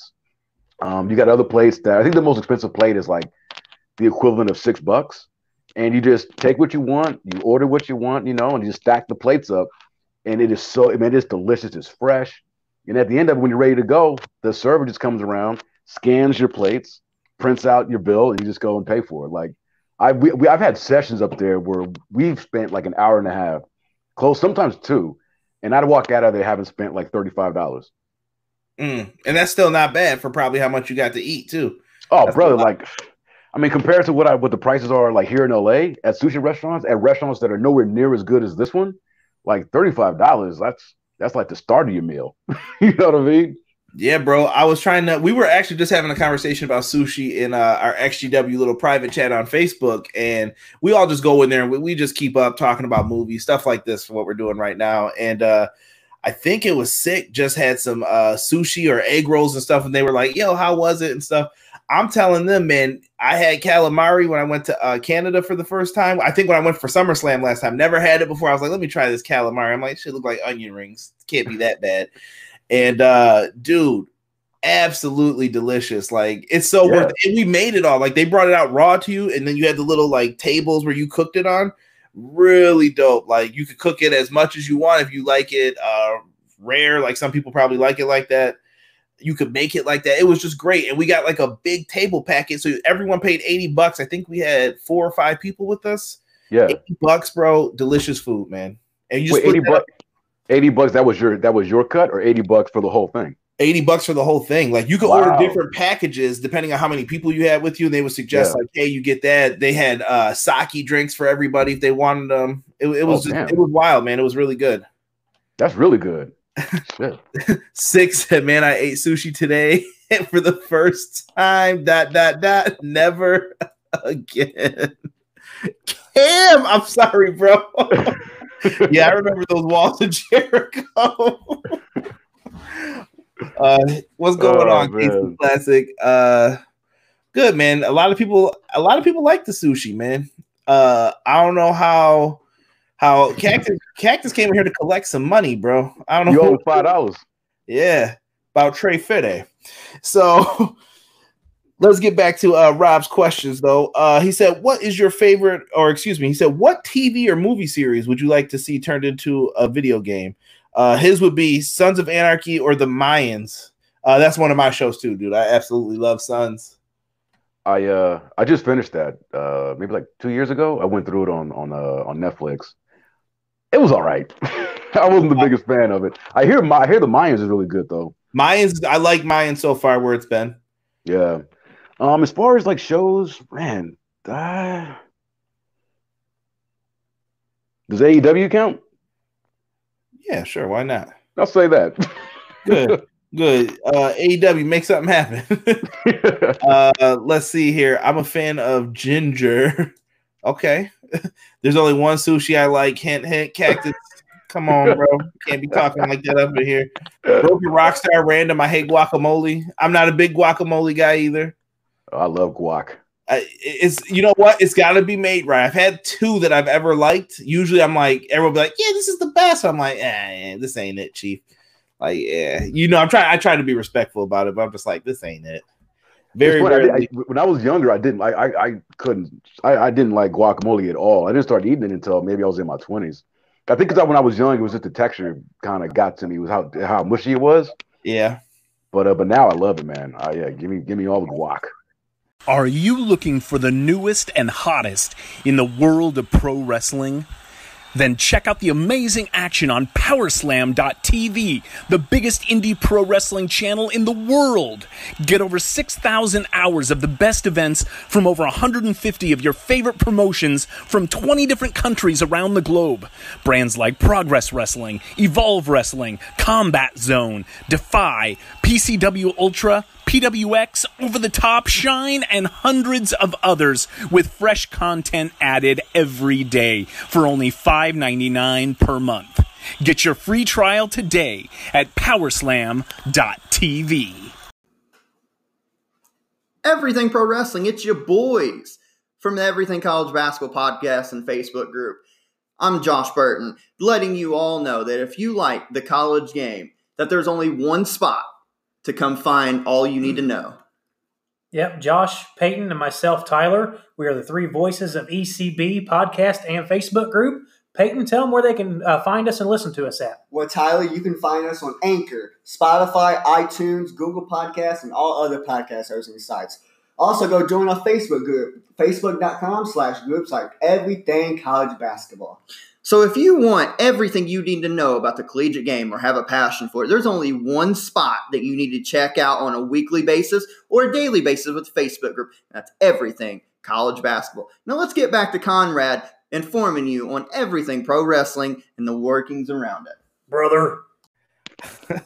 Hot Dog Starks, hold on to that that question.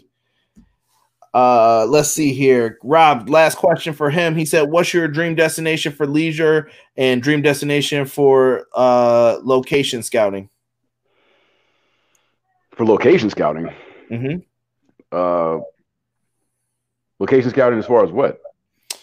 I'm going to assume, let's just say for video games. Screw it. Let's just say, where would you want your studio set up if you could? Oh. We'll say, I'm just interpreting it that way.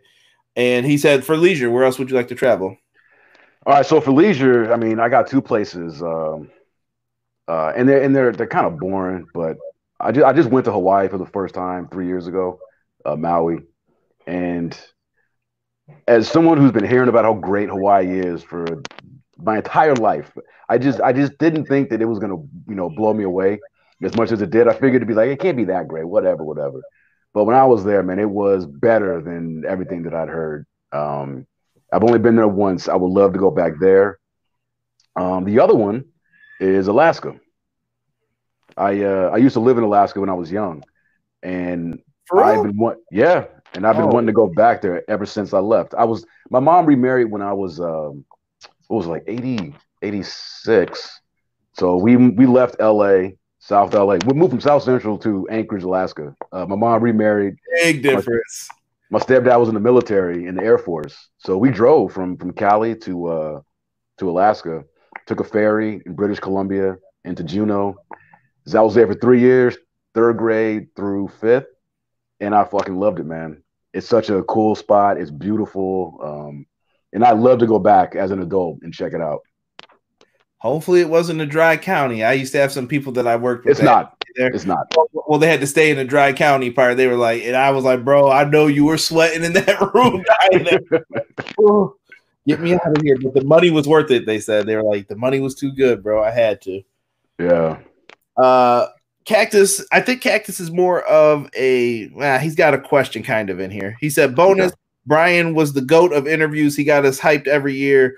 Why didn't 2K let him shine in the interviews or let him be community manager? Brian's passion came through. He couldn't hide it, and we loved it. But why didn't 2K let him shine in interviews, showing off gameplay? We got dry-ass 2K staff doing it.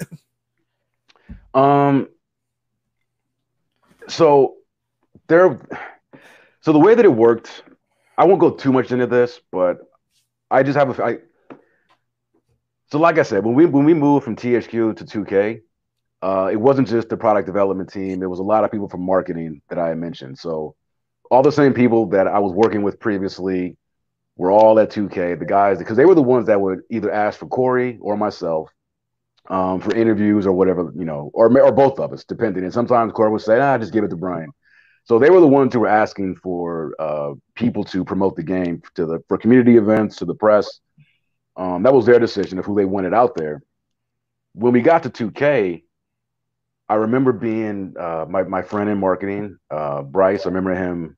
He told me just straight out. He was like, "Look, we request you all the time for these things, but we just get told no, that they don't. Either he would be told either I was too busy or whatever." But I found this out after I left 2K because it was kind of weird that I wasn't like the only thing I really did was just that making of video, but they just didn't want me in that position. My boss didn't, and he didn't allow me to do those things that I used to do at THQ. Yeah, that was a major blunder, 2K, if you ever want to know. So Big Daddy Kush is here to tell you that was a blunder.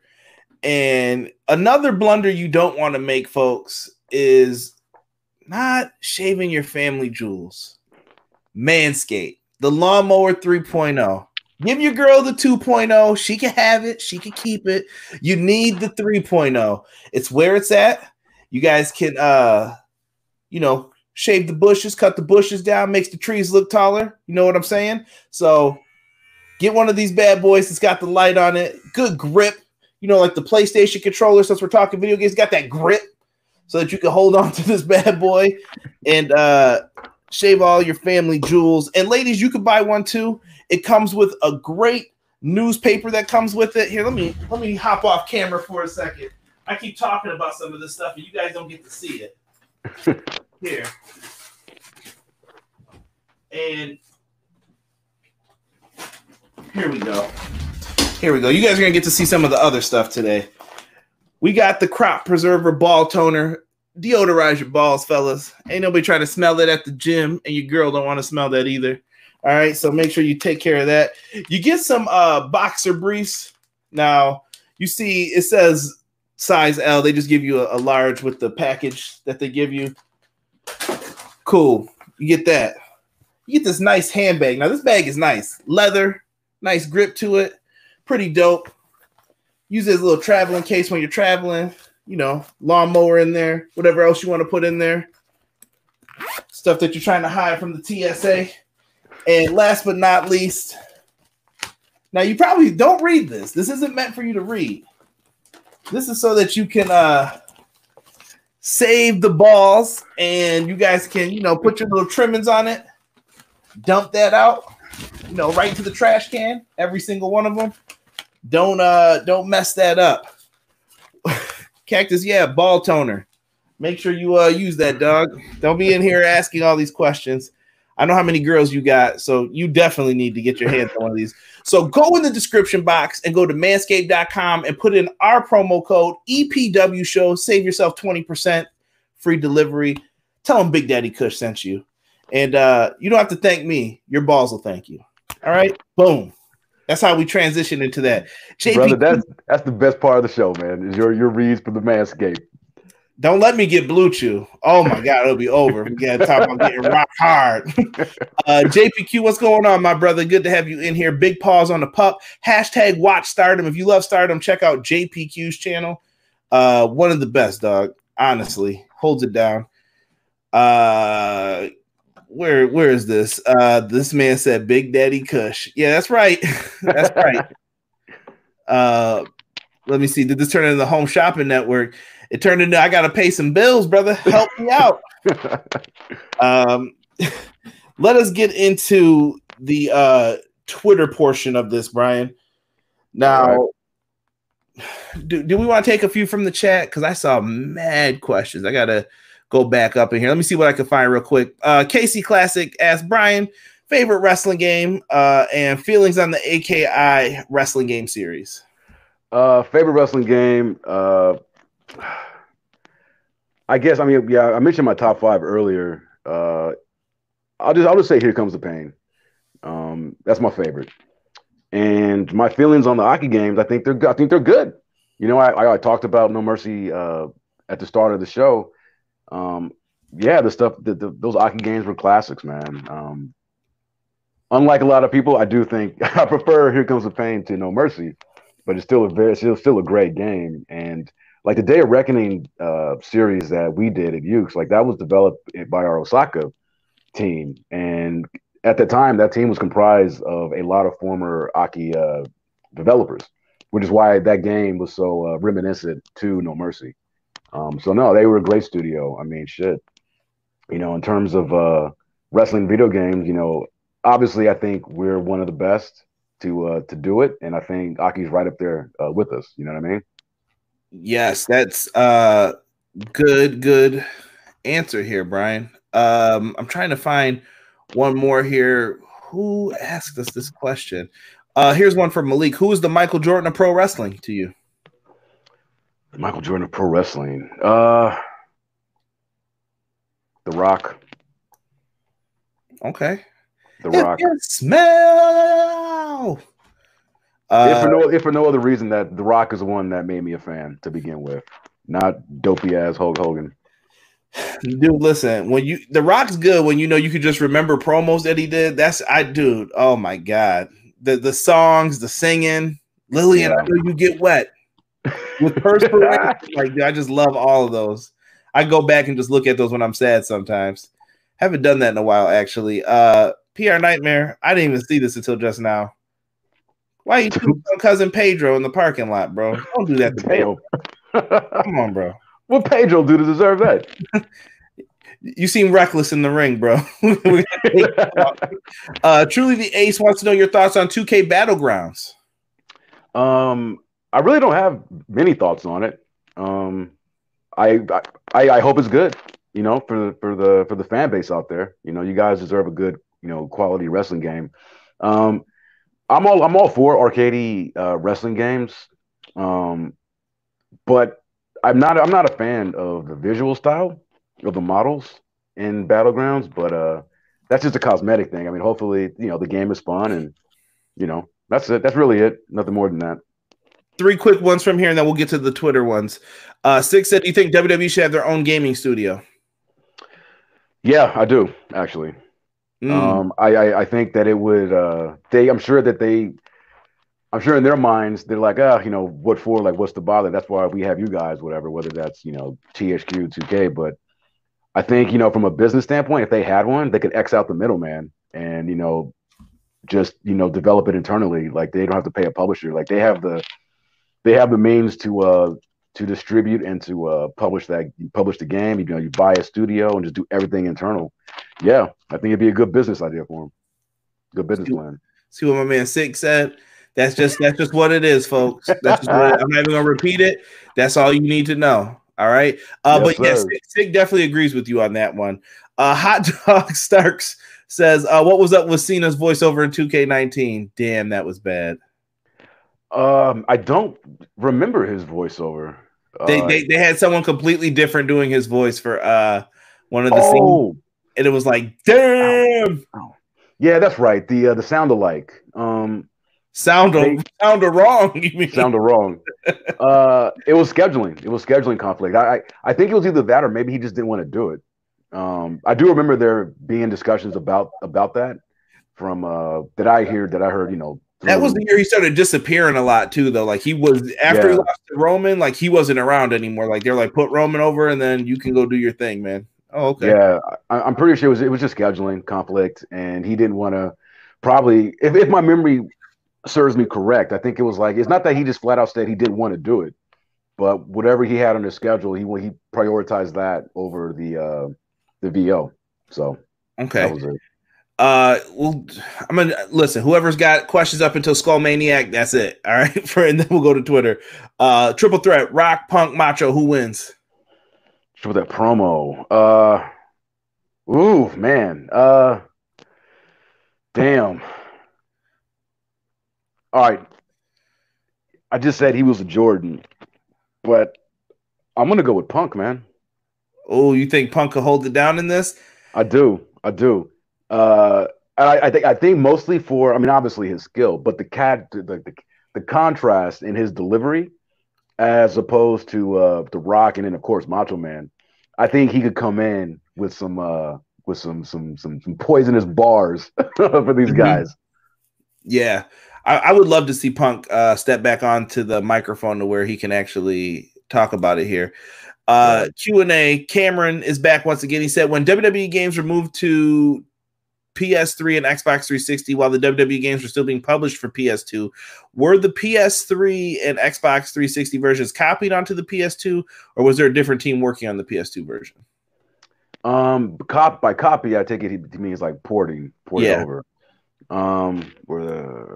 So basically when we were doing when we made the move to the 360 and PS3, the primary SKU was the game was primarily built for the Xbox, and then from there it was ported to the PS3. Now, as far as like the last gen at that time, the PS2s and the PS2, that was ported internally by Ukes.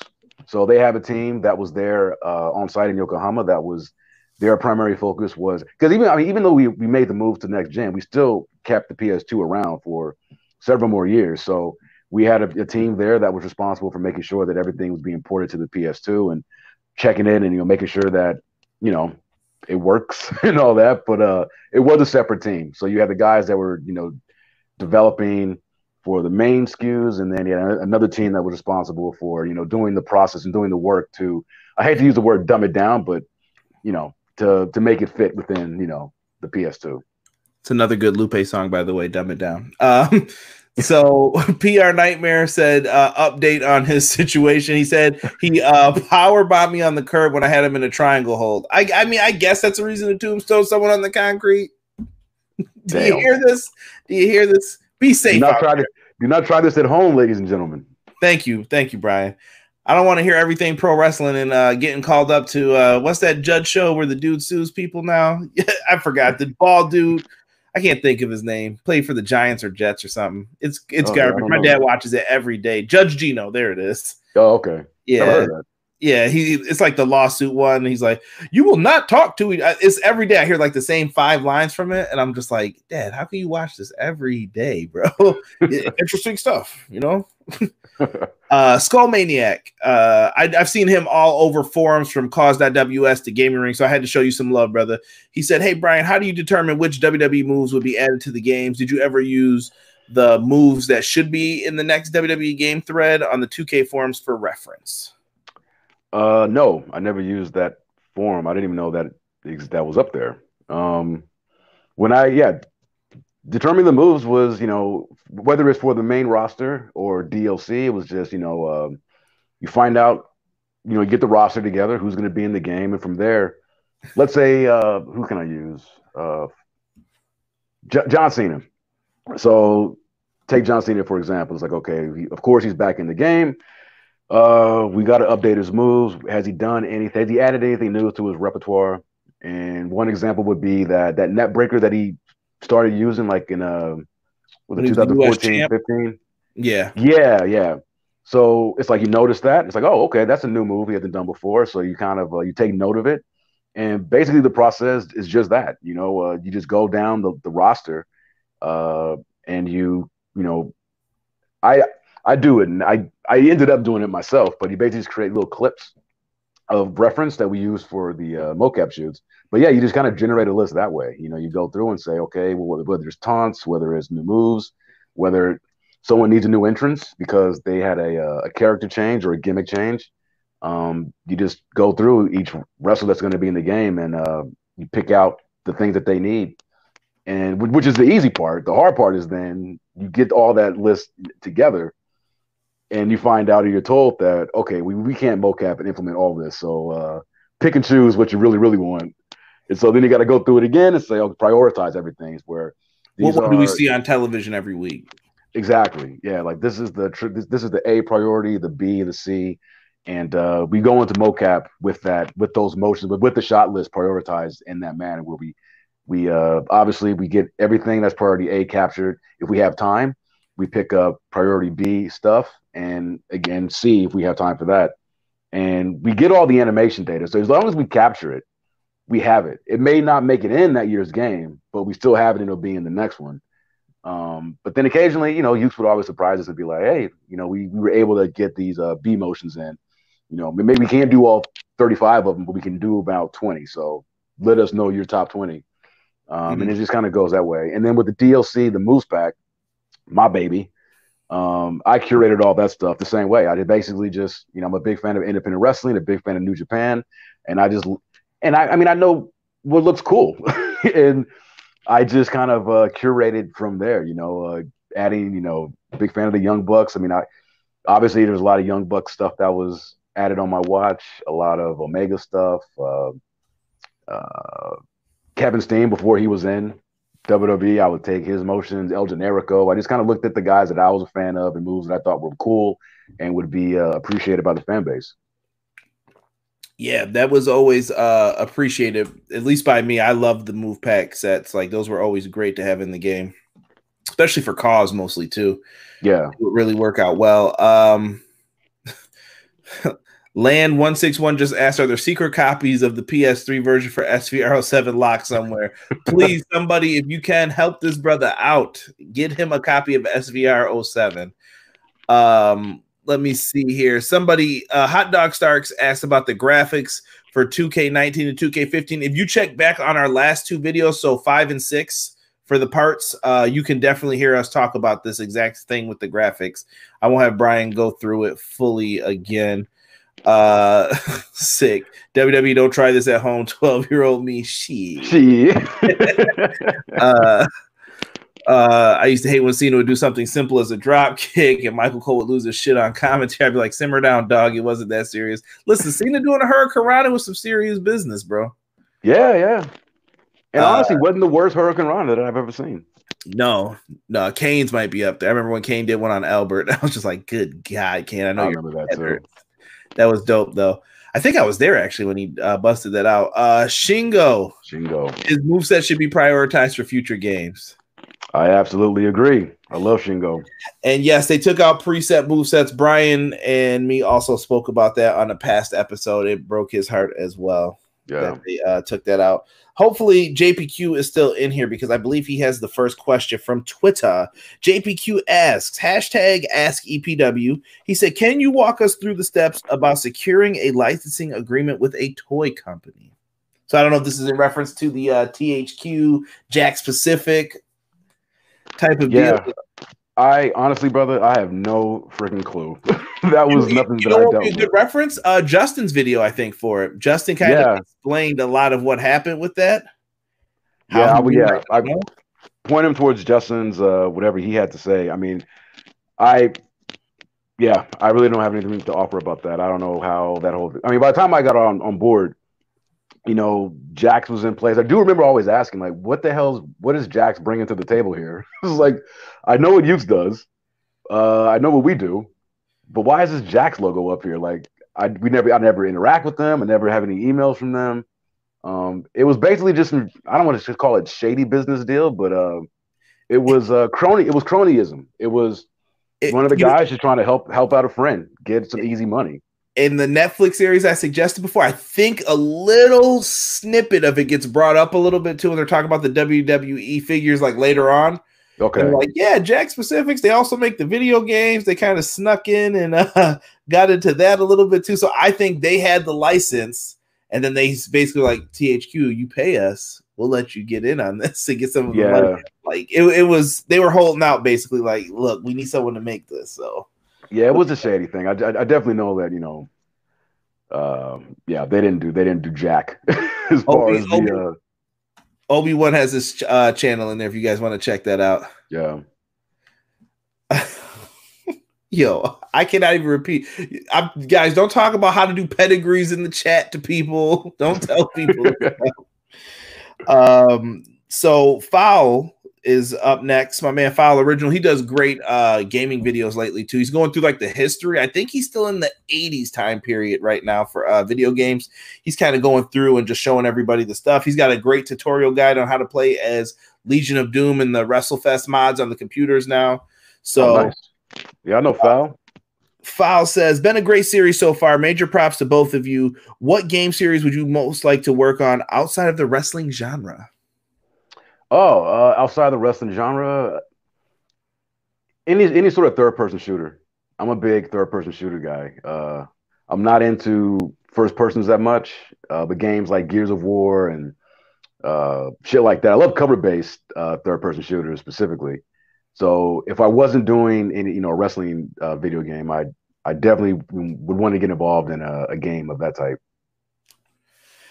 Oh, here comes Malik. Malik is back with another question. He says, question for both of you guys. What was your favorite and least favorite WWE video game?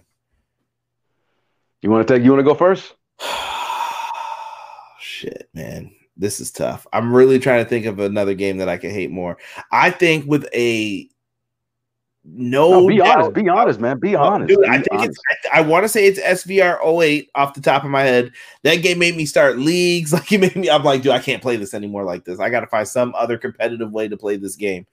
SVR 08, I think, is one of my least favorites, but there's some really bad like Nintendo ones. So I don't know if you want to count those too. Like there's some dude who put this shit out. Let's count everything. We should count everything unless he specifically is just talking about, the WWE series. I'm trying to think of the worst. You know what? No, F that. Wait, did you say WWE? Oh, you better be glad because Backstage Assault was about to be on there, bro. I swear to God, I wanted my $5 back from Blockbuster after I rented that joint. I'm like, where's the rings, bro? I remember I put it in. I'm like, yo, there's no wrestling rings. This game is trash. Yeah, that was not a good one. I never played that, but I've heard nothing good about it. It made Mayhem look great. It's such a wacky idea. That's weird. I think so. For me, I'm gonna take every wrestling game that I've played. I think the worst that I've played was Backyard Wrestling 2. Oh, I never played that. I saw a video. That was really, really bad. Like really bad. I mean, not even like outside of the bugginess of it. Because I can forgive bugs. Like I'm old school enough where it's like, hey, sometimes bugs are just a part of development. I never really trip too much out of bugs as long as it doesn't, impede my enjoyment of the game too much. But even taking the bugs aside, like that was just a very poorly designed game. So when you have that, and on top of how buggy it was, then yeah, that'll be the worst one that I've played. As far as the games that I worked on, I'm like you. That's an easy answer. It's SVR 08. Time out. But I will say this, Cactus, I did pay for this game. I did not pay for 2K20. So yes, 08 is better than 2K20. Like when it's so bad that I won't pay for it, yeah. Malik is tired of the disrespect that 08 gets. It's one of my all-time favorites. Malik, I'm telling you, bro, I'm sorry. That game is trash, bro. It's buttons. Malik, first of all, brother, it warms my heart to know how much you love that game. And I'm glad that you do. My thing, like, I'm just curious though, like, when was the last time that you played SVR 08? I would like to know that from you, because if it's been recently and it's like, hey, I played it a month ago and it still holds up, I love it. Rock it out, man. I'm happy for you. But if you haven't played in a long time and you played it, recently, you may have a change of opinion. Let's see here. Connor said the Simpsons game is really bad. WWF Warzone is trash.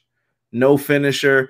Warzone had finishers. You just had to know how to do them. It was like left, right, up, down, circle, X. And Ahmed Johnson, just go listen to his promos. Great stuff in that Warzone game. I still have no clue what he was yelling at me for. Warzone was better than 2K20. Cactus, stop it. A blank disc from THQ is better than 2K20. Let's see. He's coming with the jokes. I love this. It's like a roast session. No, Cactus. This is Cactus 20 all day. Cactus is a writer too, so I'll give him his credit for it. He writes like screenplays and stuff too. So nice. Make sure you check him out. KC Classic, my brother wants to know: has Brian had a chance to play any of the Japanese wrestling games? He did go through some of them before, but yeah, I do. I love Japanese wrestling games. Yeah, at the start of the show, I was listing my top 5 wrestling games, and King of Colosseum right here for PS2 was one, and the Wrestle Kingdom series from Ukes, Wrestle Kingdom 2 would be another. So yeah, absolutely. Yeah, I remember me and my brother got really heavy into Fire Pro Returns. That's what got us into like the Fire Pro bug a lot. Yeah. I had played them at friends' houses, but I never got into it. Cam, really? The Attitude X-Pac. I remember the TNA game was so. I think TNA's game would have been better if they had another chance. Yeah, Brian, TNA's game is not bad. Like I'm with you. We talked about it before too. Where it's like, were they given like another chance for like a sequel or whatever? Yeah, I think they were onto something. That first, I played it the other day. Yeah, it's not bad at all. Right. Let me see here. I got to go back here. Brian's thoughts on Rumble the Roses. Oh, you'll laugh at that. That was good. That was a good question. So, did we say the best one? I'm still gonna stand by No Mercy through and through. Oh, the best. We had to do the best too. Okay, No Mercy for you. Yeah. Then I'll stick with my Here Comes the Pain. And you know why I say No Mercy, bro? I played that game for years after. Like, dude, we were in high school, and I don't think until Here Comes the Pain came out, that was the one that made me put that shit down. Like, all right, bro, look, I was creating Randy Orton, like rocking the Saturn trunks. I'm like, dude, it looks just like him. They got his moves in here. Like, this is great. And then I had everybody created, and I was just like, man, I can't believe I did all this. And eventually, once Here Comes the Pain came out, I was like, yeah, I got to put this shit down. This roster is pretty dope, and this is a fun game. It's just the best to me. I don't know. I got fond memories of that game. Two good choices, man. You can't go wrong with either one, you know. Malik has finally responded back. I have the game on PS2. I haven't played it. PS2, that's your first problem. I've been playing about a year. So the best SVR games to me are 07, 08, 06, and 10 in that order. 09 was the worst one to me. I'll never play that one again. See, 09 won me back. I was like, yes, baby, come back. Yeah. I think 09 is probably my second least favorite. I like 09. 09 had a lot of good. Maybe it's because I started my league then, and I had some online fun, and I made a lot of friends. Like half my PlayStation list, like who I'm real tight with, came from that era. Like I met Sick on there. Half of the people that are in here I met on 09.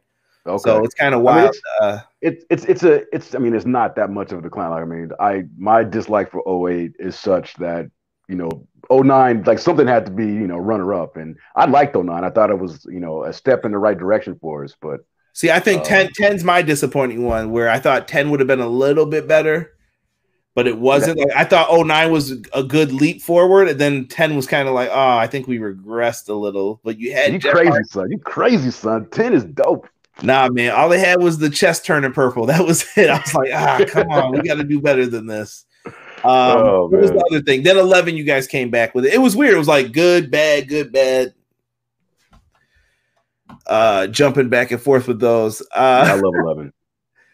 Cam, don't bring that up. You're making me laugh. Vince McMahon ladder match. I think I told you that story when my buddy lost the title. It was the European title, Cam. When he said, let me play this quick match real quick. I'm about to dog Vince McMahon. I forgot I was getting ready for like a basketball game or something in high school. And Vince McMahon slapped that man off the ladder, bro, and he lost. Oh, I'll never forget it. Vince was bloody, just cold cocked him with the knocked him off the ladder. I was like, leave it, bro. Just leave it. You need to remember that next time you plug that in, that you talk that shit about Vince.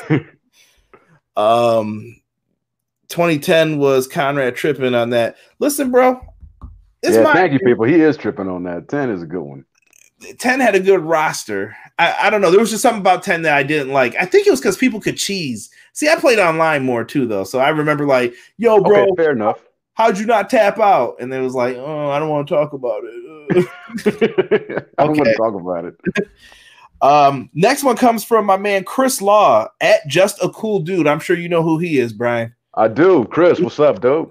Chris is the master of movesets in the forums. He said, Brian, what was the first WWE game you worked on? SmackDown vs. Raw 2006. 2, he said, in the upcoming wrestling game you will be working on, what do you think about a creative move feature being added at some point for single and tag team moves? Listen, if you don't know Chris Law, my man Chris is a tag team move aficionado. Yes, he is. Yes, he is. I would co-sign that. Absolutely. Yeah. But what do you think of that, though? Do you think we could ever see like a tag team creative move?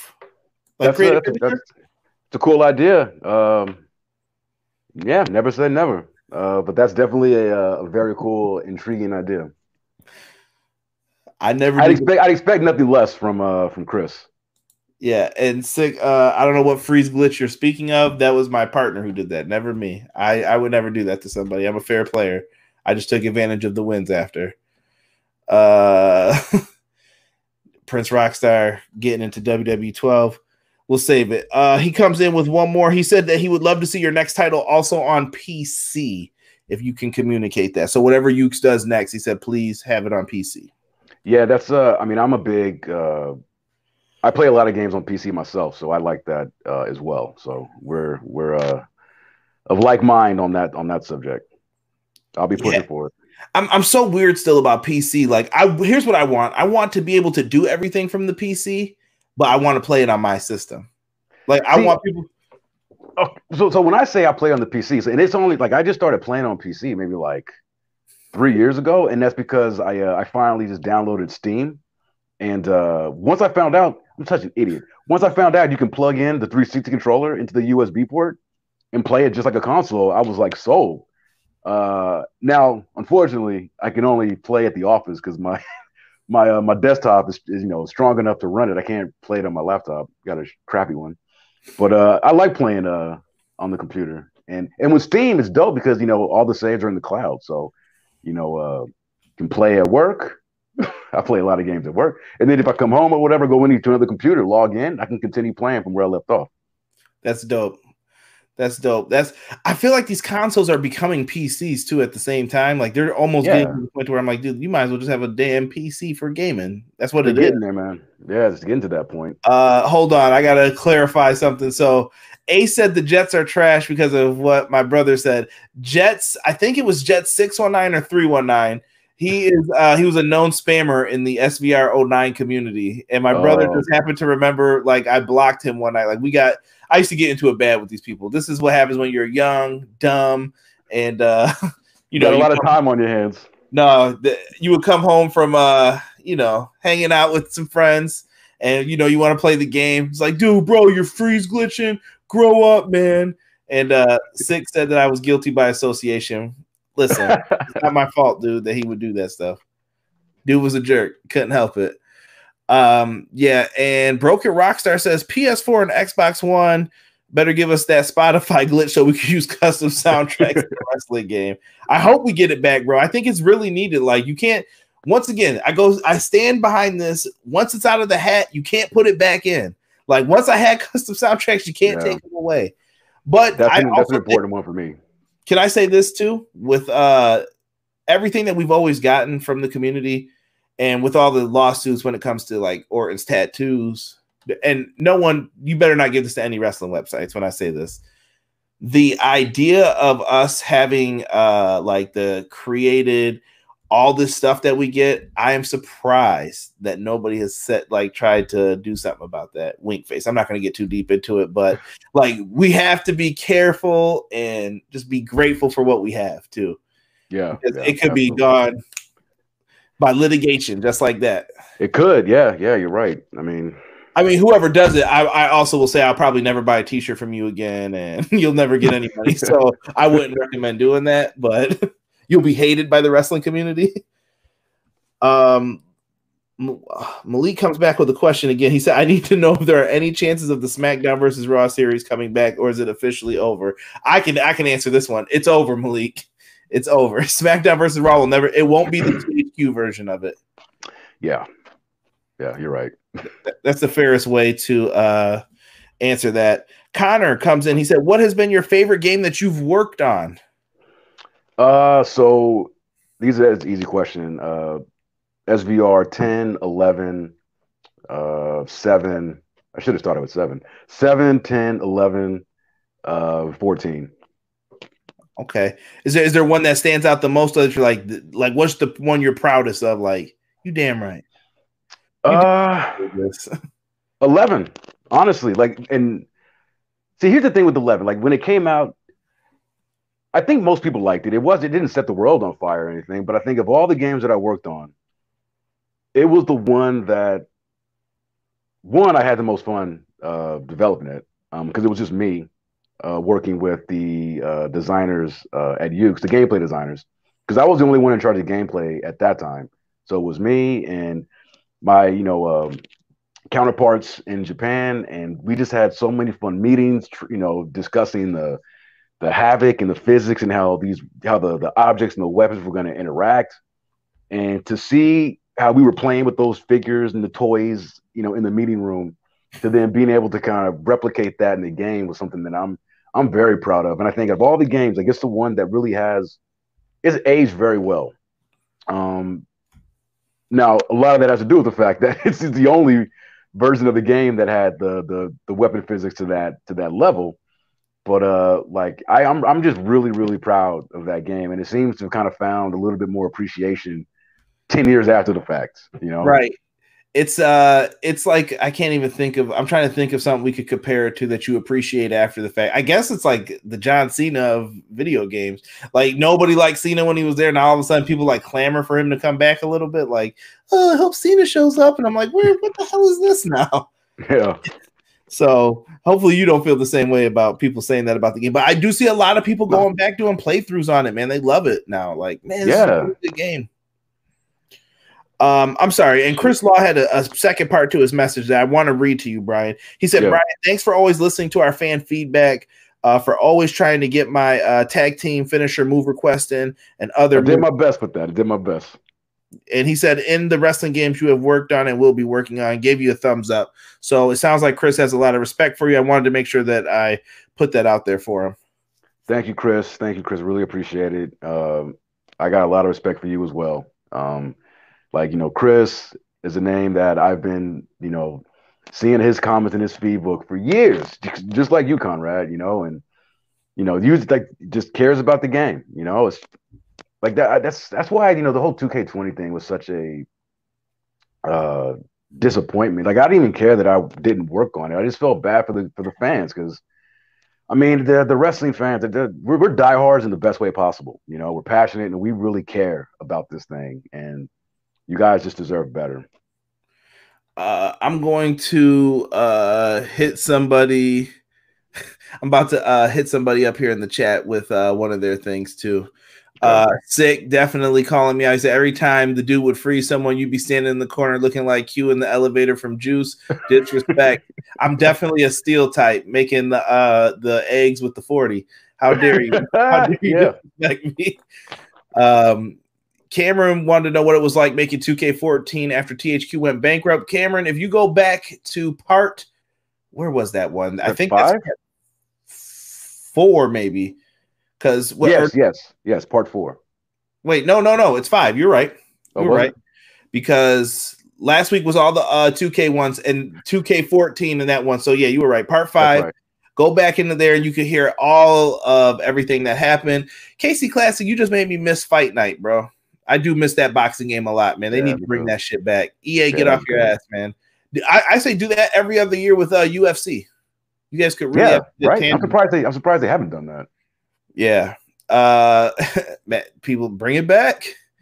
I'll give this one. Truly the Ace wants to know, do you think Otis is going to cash in on Braun Strowman or the New Day? Yeah, I mean, technically that contract is for a singles title, right? I mean, it's WWE, they can change shit at will, so who knows, but I did see an article where Otis said that he wants to cash in with Tucker because that's his best friend. He was like, I want to cash in with my boy, and I do want to use this to cash it on the tag titles. Oh, well, nice. Oh, well, then hell yeah, go after the New Day. But we've been fooled before. If you remember Mr. Kennedy, who I always steal my intro from when I do it with the wait for it. Mr. Kennedy lied and said he was going to cash in at WrestleMania. He was going to cash in that same night when Edge did. So you never know what to believe. So you never know. Yeah. Well, I'm glad to hear that he wants to do it with Tucker because I like them as a tag team. It'd be cool if they stuck around as a team. Original Biggie, I will never do that again. I was in a bind. Sorry, sir. Sick wants to ask you, how happy are you that you dodged that 2K20 though? I very. Man. PR Nightmare says bring back Def Jam. I agree with that. That's another game I miss. Yeah, that was a good one. Badly. Narcolepsy Boy said all the dream matches that never happened and dream match that could happen today. Eddie Guerrero versus Shawn Michaels for me, and AJ Styles versus Daniel Bryan. I think AJ and Bryan did face off, and I know they faced off in Ring of Honor a few times. Yeah, they have. But Eddie Guerrero versus Shawn Michaels would have been a great match to see. Talking about dream matches, Malik. Yeah, I got a question from my friend Roman about this. He wants pretty much the same thing. Wanted to know what my dream matches would be that I like to see, and it's hard because we've been.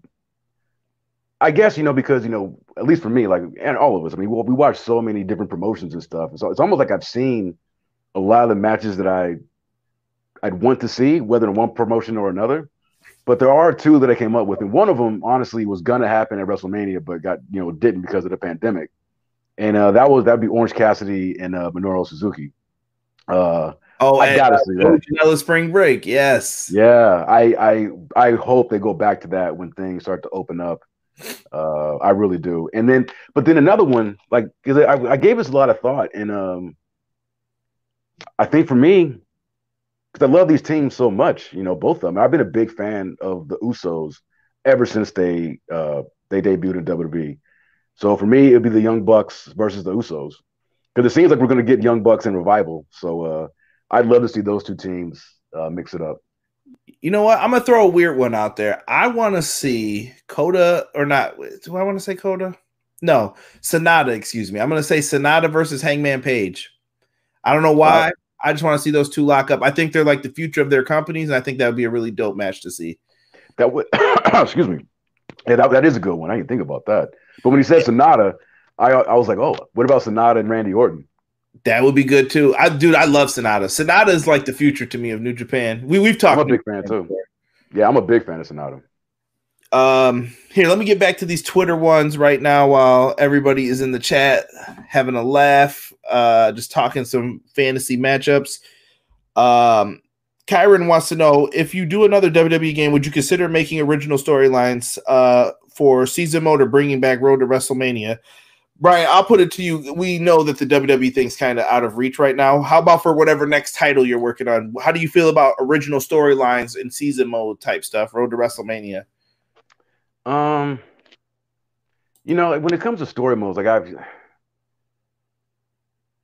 I guess, yeah.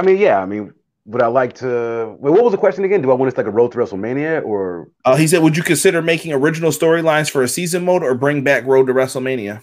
Okay. Original storylines. What I'd like to do, because one of the I've been mentioning how much I love Here Comes the Pain in this podcast, and one of the things that I love so much about that game is its season mode. I fucking loved that season mode. I mean, it didn't have the VO. It just had, text on the screen and everything. But it was, you could play that. Like there wasn't an end to it, and it was just immersive as all hell. And I really dug that style of season mode. So I'd like to whatever we do, if we do end up doing like a season mode or whatever, I definitely want to look at Here Comes the Pain and use that as inspiration for what we do moving forward. Let's see here. Let's go with Josh next. Josh wants to know, what's the process of acquiring music rights to be used for WWE games? Do you remember anything with that, Brian, or is that out of your realm too, technically? Yeah, that's marketing. That's marketing and legal stuff. That wasn't anything that I got involved with. So I don't have a satisfactory answer for you. My man, Aussie Lutions, BJ. Off Solutions is a blog and podcast. Make sure you check BJ out. I have done an episode with him on Impact Wrestling. He wants to know, are Raw and Raw 2 from Xbox as overrated as they're made out to be? And also, what would you rate them and why? Ooh. All right, so it's okay.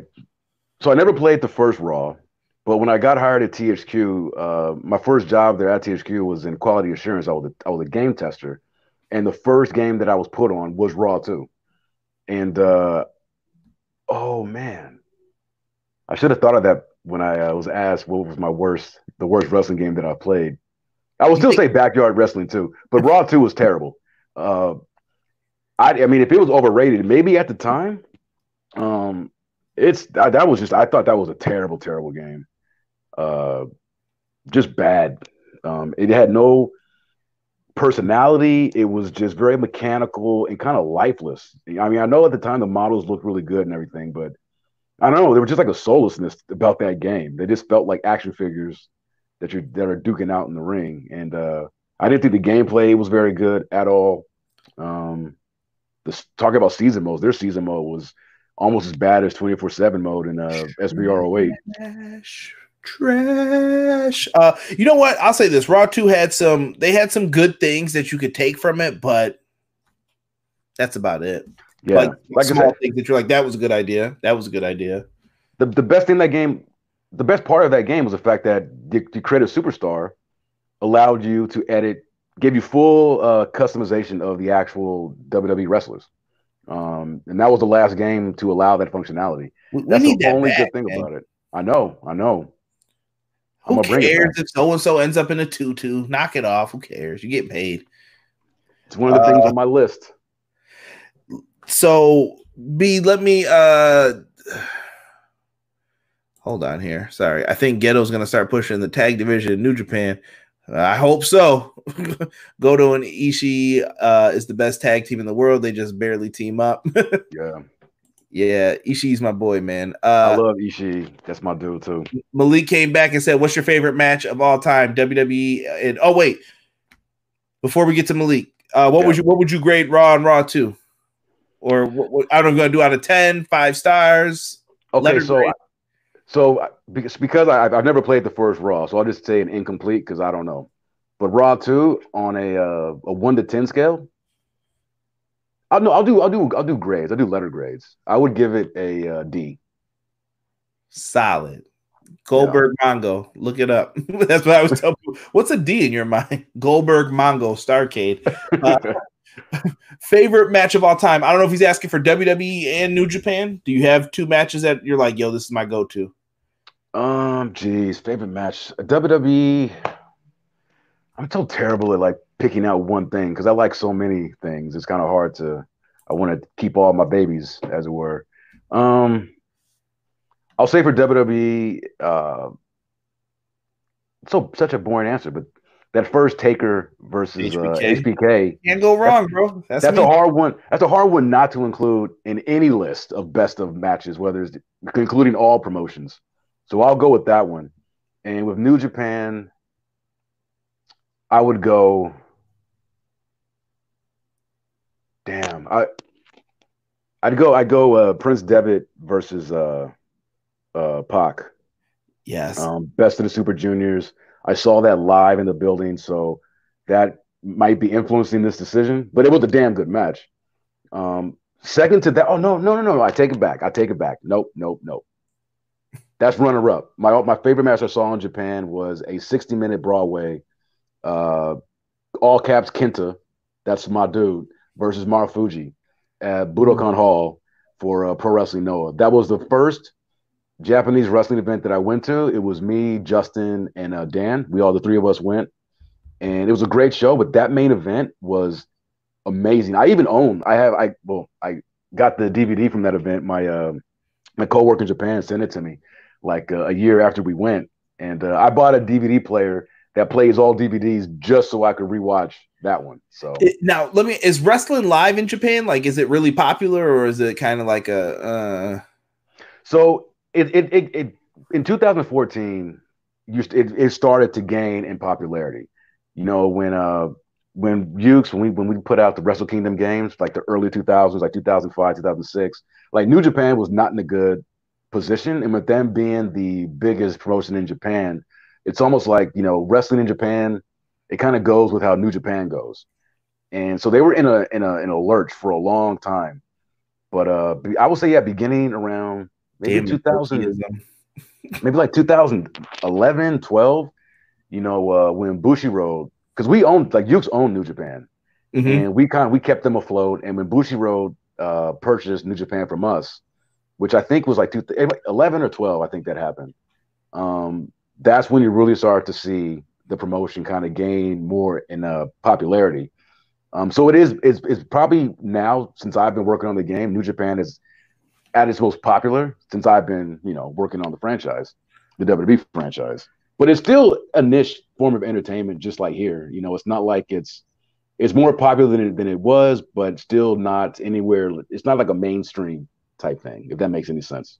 No, it makes sense what you're saying. Malik, for me, I'll go Shawn Michaels, Undertaker, WrestleMania 25. Favorite New Japan match, I'm going to have to say it's Kenny Omega, Okada. I'm not going to go where Omega wins. I'm going to go with the first one that I saw, Wrestle Kingdom. I hope it's 11. I think I'm thinking of the right one. Wrestle Kingdom 11. Yeah. That was just a freaking shit. I was just watching it like, damn, bro, that's wrestling right there. Like, you know, I picked that one too. Like, if of their matches of Omega and Okada, like, I would always go back to that first one, because if for no other reason, then I remember watching it the day after it occurred. I'm watching it with my girl, and she's doing her thing, but I've got it on and I'm watching it. And by the midway point, she completely stopped what she was doing, and she was just transfixed on the match. Like, what the fuck? These guys are killing each other. So the fact that it got her away from what she was doing, because she could give a shit about wrestling, but she got drawn in. And I think just off the strength of that, I mean, that's an achievement in and of itself, if you know her. Lance says, I'm surprised there hasn't been a full New Japan Pro Wrestling game for this console gen. I don't know why either for that. I mean, they're in Fire Pro, which is a good base for them to be in. I'm not mad at it. I remember one of my first like popular YouTube videos was when they were going to announce that video game. That was my prediction, but I did not think it would be Fire Pro and them teaming up. That was dope, though, I thought. Yeah, you know, I've asked this too about, you know, with my coworkers like years ago about like, why did you guys stop with Wrestle Kingdom 2? I mean, it's such a great game, and it just boiled down to sales. Like, it didn't sell very well at the time of its release, because again, like when this came out, like New Japan just wasn't as hot, anywhere near as hot as it is now. Recover from that Enochiism, bro. When he did that, messed shit up. Like, I think it hurt Nakamura in the long run, because that was who his guy was. Like, I know. I think a New Japan game, if one was being developed now, I mean, I think it would sell in Japan, and I think it would definitely sell in the States.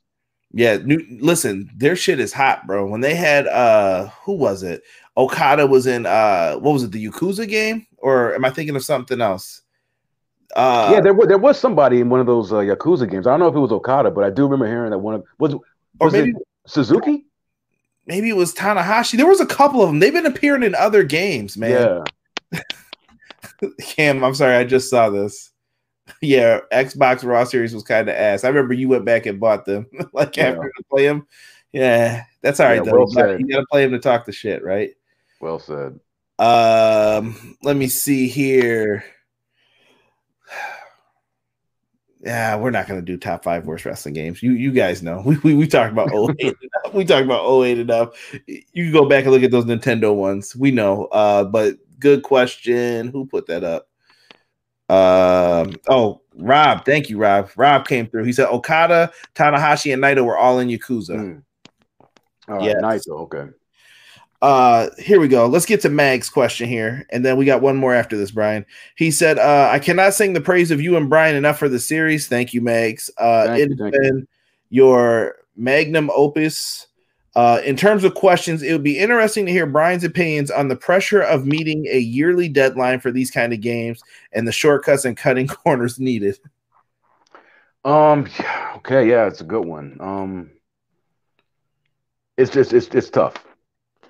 It's very difficult, and it's one of those things that I kind of feel like a kinship to any developer or development studio that has to put out anything on an annual basis, because there are so many concessions that need to be made to get the game on the store shelves that I know from having done it myself that, when people, whether the game is good, bad, indifferent, like the things that people will complain about are by and large the same things that the devs are fully aware of and would try to get ironed out. But at a certain point, the game is taken out of our hands, and it's just like, okay, no more changes, no more anything. We just got to get this thing submitted. We got to get this thing done.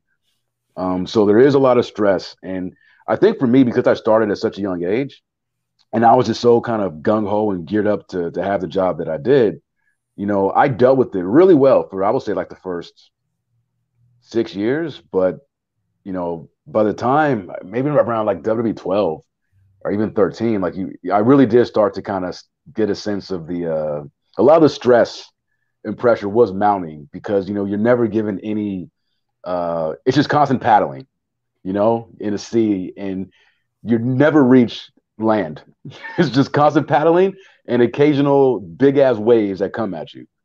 So it can be very difficult, but it's one of those things where you just have to really find that balance between your life and the job, because you're going to work long weeks, long days, but you've got to pace yourself in a certain way. And that's one thing that I've learned. And I, like, towards the end of our run, I really, learned that. It's like, look, when I'm in Japan, I'm at the office working 9 till midnight every day, 6 days a week. The only day we had off was Sunday. But I was never there later than 12, even though my coworkers were. Like, these guys in Japan were crazy hours, dude. But I was like, no, it's midnight. I got to go home. This work is going to be here tomorrow, and I'll tackle it then. You know what I mean? But I'm hungry. I got to get a beer. I got to relax, so you just got to find that balance. But yeah, and that's the thing. It's like, as stressful as it is, it's like you really need to have a passion for what it is you're doing. I have a passion for wrestling. I fucking love it, and I love making wrestling video games. So for me, the passion, the enjoyment that I get out of it supersedes any kind of stress. Good answer for that, Brian. I'm going to go through these last 2 in the chat here, and then I'm going to ask the final questions. Truly Ace, which Kenny Omega Jericho match was your favorite? The New Japan or AEW match? The New Japan. Same. Yeah. It's just better the first time. I think Jericho was moving a little bit better, and he could do some different things when it comes to that. Yeah. And sorry, I'm plugging in my phone. My battery's about to die. No, you're good, brother. Malik wants to know top 5 favorite WWE themes. Oh, geez. CM Punk's original. CM Punk's The Cult of Personality. Actually, I'll take that one out because that's not strictly. Well, neither of his is original. No, I'll put both of his themes in.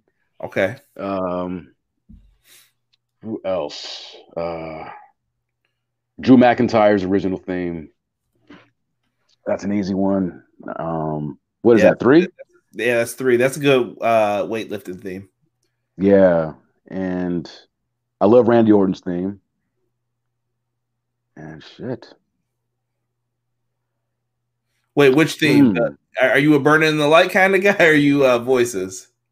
I like them both, but I'm gonna go with Voices on this pick. Okay. Damn, what's my last? I mean, they. Oh, shit. Why am I just thinking Raw and SmackDown? Fuck, man. Io Shirai, her music fucking knocks, Yeah, man. I love that song. Yeah. When they remixed hers, I was like, that's a good theme right there. I know some people are like hating Seth's new theme and Johnny Gargano's new one. So I haven't seen NXT yet from last week's, but I did hear that he's got new entrance music. I got to check that out. Yeah. Six said he's still Gangrel's theme. Yes. Okay. Where's Derek? Me and Derek. Derek still does the bop. Derek was the biggest Brood fan when we were in elementary school. I'm like, bro, nobody likes the Broods. Like, yo, I'm telling you, Edge's gonna be the world champ one day. Never forget in 06. Yo, I watched wrestling. Edge finally did it, bro. And I was like, get out of here.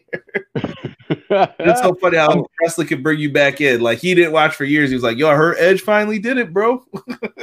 Yeah, man. I'm gonna take out Orton's theme and replace it with Gangrel. Yeah, Nakamura's on mine too. I love Nakamura's theme.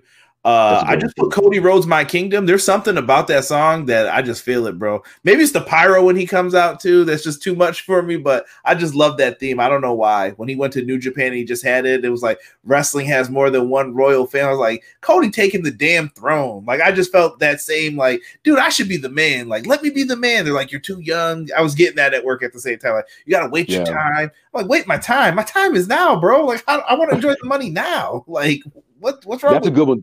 Yeah, I love his theme too. Like when I hear it, yeah, it's got a certain gravitas to it. Like sometimes I get goosebumps. I'm like, oh shit. Yeah, dude, that's my pinky rep when I call it. When you're lifting the weight and you get that one more, I'm like, put Cody on right now. I got do the work. Do the work. Sick said, I really wish AEW and New Japan would work together. Dude, who you telling, bro?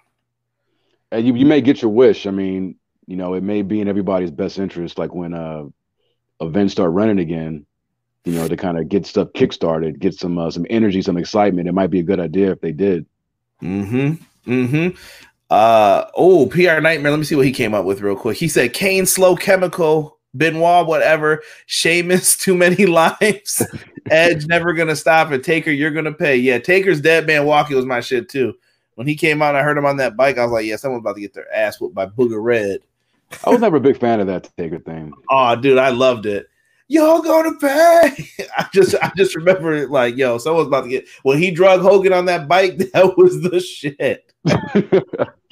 What are you doing, brother? What's it look like I'm doing? Let's hear it. Last group of questions, Brian, for you. This comes from XGW Fed, and I put these together for it. So Brian, what do you feel is next for wrestling video games? What do I feel is next? Geez, I mean, good one. What's the next wave? Do you think? Like wrestling video games been through so much. What do they need next? I think what they need. Okay, now that I've got, I think what they need is to abandon the yearly requirement. I don't think that a wrestling game needs to be released annually. And it seems like most games, for me, I would, and we've talked about this, I think, before, I'm sure we have, where I think the games need to be treated like a live op, similar to like a mobile game where you put out the base game and you just support the hell out of it.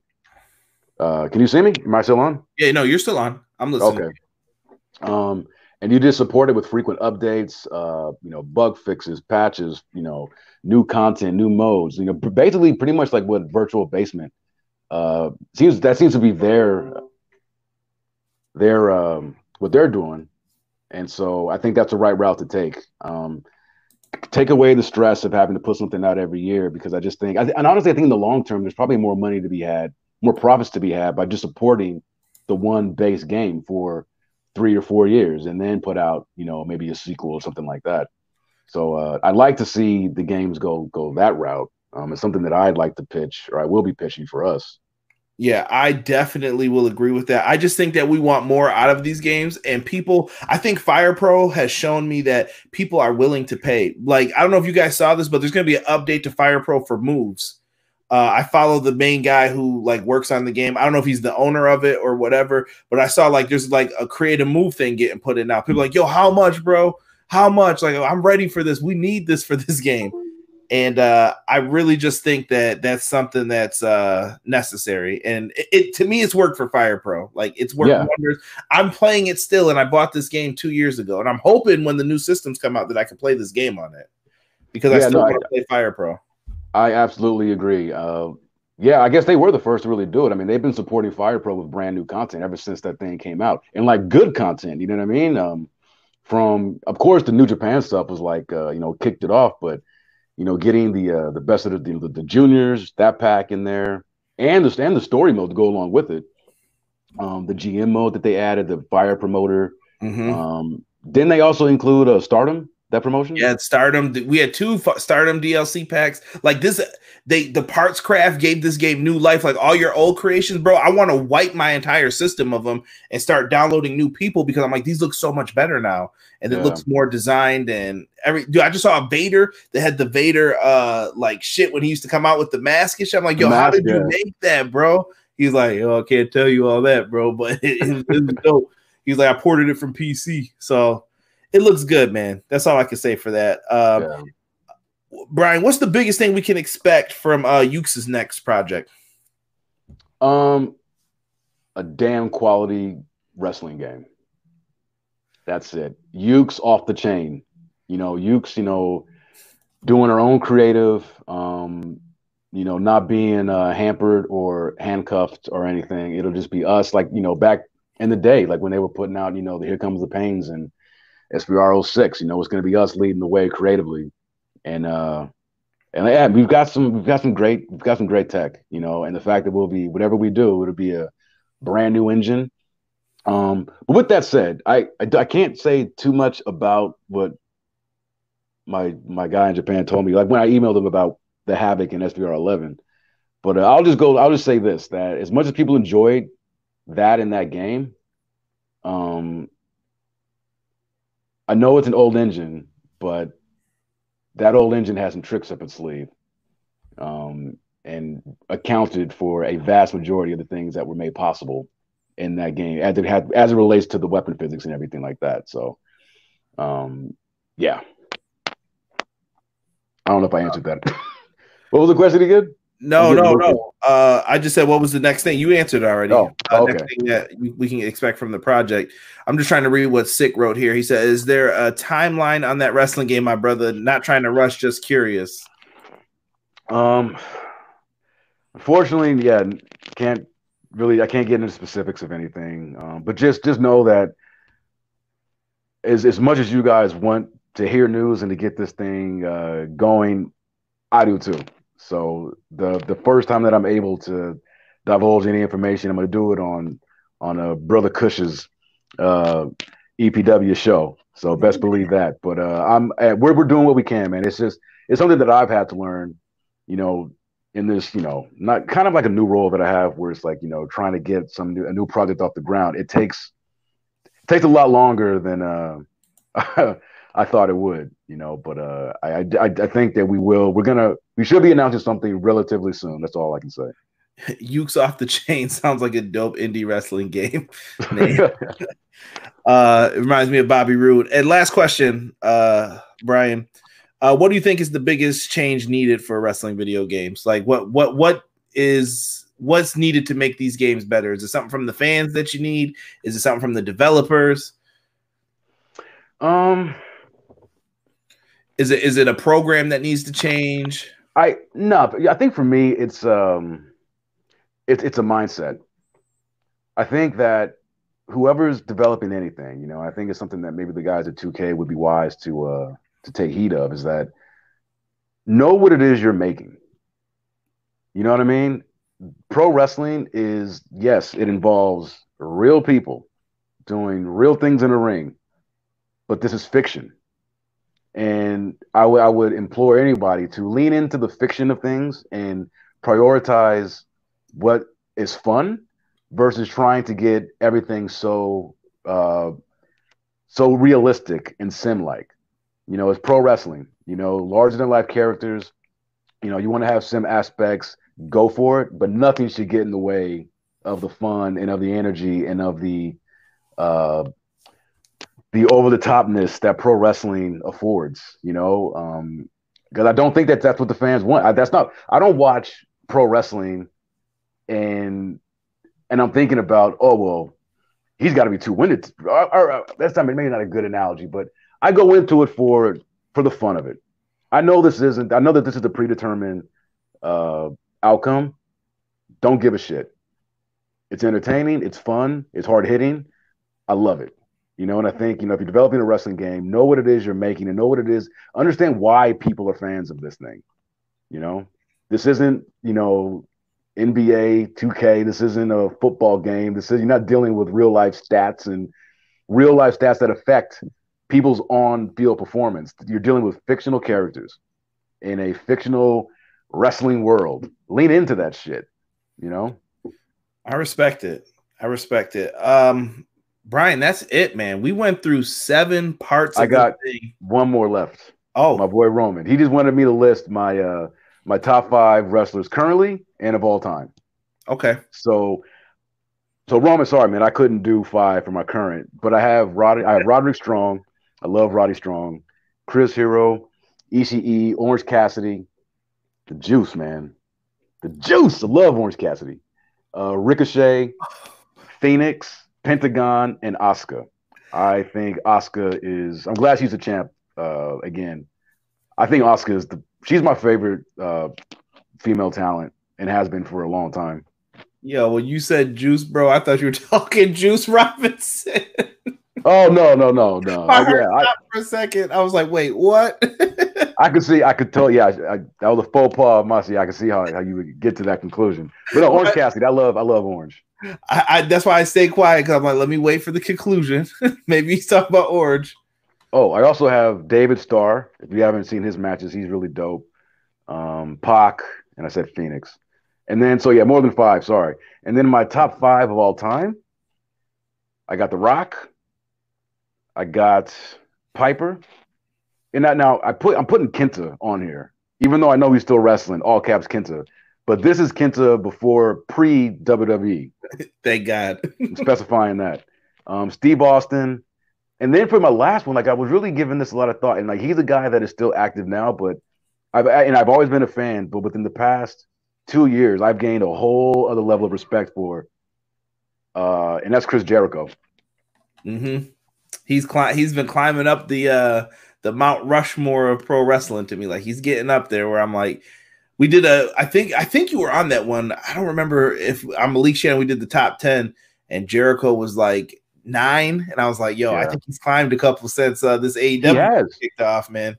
He really has, man. Honestly, we've been watching Jericho for a lot of years now. This is my favorite version of him. Yeah. Yeah, dude. I wanted to be there just so I learned the words to Judas so I didn't look stupid in the crowd when everybody was singing. I'm like, yo, hold on. I got to make sure I know what I'm talking about. Me too. Yeah, man. Brian, this has been so much fun, dude. Honestly. Man. And I'm going to take a second to show you some love with all of this.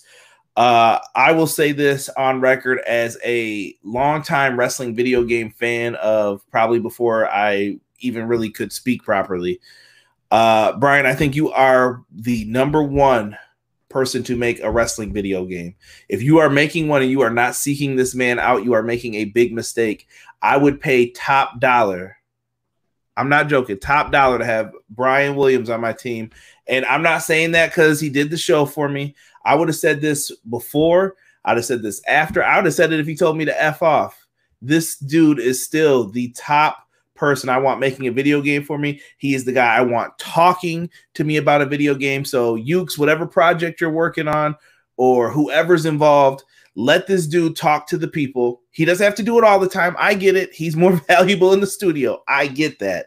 But if someone has to go out and do some PR once in a while, let the brother go out and speak. He speaks properly. He knows how to talk to fans, and he knows how to put a smile on our face with some, insider terms, wrestling move usage. Brian, you are the man. So I wish you nothing but the best in whatever you do. And I'm glad that we got to do this, man. This was really fun. Conrad, brother, thank you, man. That was I'm seriously, that's way too much praise for me. I'm just a guy who was right place, right time, and was able to have the career that I had. So and so just thank you to you, man. Thank you for allowing me to do this during this pandemic while I've been stuck in the house. Like I said, I've been looking forward every Tuesday to talking with you and answering everybody's questions. Everybody who tunes in, like, thank you. This has just been really fun, and buy some merch, buy some EPW merch, and get that Manscaped, son. Description below. Manscaped's always here for you. Need to bust it out. Get the clipping, dog. Get the clipping. I think you might have sold me when you showed me that bag. That carry-all bag looked really nice, man. I'm like, maybe I will. You know what use I'm saying? My promo code. Take it to Japan, little. Yeah. Hey, you're good to go, man. Brian, this series has been amazing. It's been fun. And everybody's singing your praises in the chat too. I don't know if you can see all of them. I put some of them up before. Thank you, everybody. Thank you. Yeah, everybody. Yo, Brian, real life question: chicken sandwich, Popeyes or Chick-fil-A? Popeyes. I'm saying Chick-fil-A. Popeyes. Popeyes had my stomach in a knot after the gym. I was hurting yesterday. I took some pre-workout. I was like, I made a big mistake. Dog. Let me get through these reps. I like Chick-fil-A, but man, when it comes to chicken, man, I can never not, get my hands on some Popeyes if that's an option. Malik said, great series between you two. Hope to have you both on the podcast again like we did before. Malik, I'm always down. Just hit me up with the time, bro, and I can see what we could work out. Yeah, I would definitely like to do something where, you were talking about that game that you were playing with the entrance themes. That sounds like fun. Still waiting on an EPW chokeout Jesus shirt. We'll send that to Rob. We'll get that. We'll get that working. Jesus, we need your likeness. But B, this has been wonderful, bro. I appreciate you. Everybody in the chat, thank you guys so much. We will be back next week, and I think next week we'll have an AEW preview for Double or Nothing. We found out 3 competitors for the ladder match. I'm looking forward to it. It's actually the match I'm probably most looking forward to right now, depending on the other names that get announced. Yeah, me too. Double or Nothing's looking really dope. We'll be back tomorrow, though, with a review of AEW Dynamite. So make sure you hit that subscribe button and check out the channel. With that, for Conrad Cushman, Brian, we are out. Thank you, everybody. Thank you, Conrad. Anytime, brother. Anytime.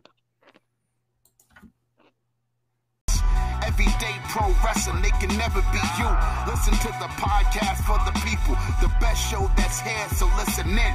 Let the knowledge begin, the opinions, the lesson, yes. By the fans, for the fans, not many in this can understand, this the podcast to show you who I am, Conrad Cushman, the legend in the plans, please listen every day to the showcase, the opinions and knowledge that anyone can take, showing you how it is done, proving I am #1, what a legend becomes. This is now my time to show you that I am here. This podcast just to make it loud and clear. By the fans, for the fans, not many who's here can understand everything pro wrestling, they can never be you. Listen to the podcast here for the people, the best show that's here, so listen in. Let the knowledge begin, the opinion and the lesson, yes. Everyday pro wrestling, they can never be you. Listen to the podcast for the people, the best show that's here, so listen in.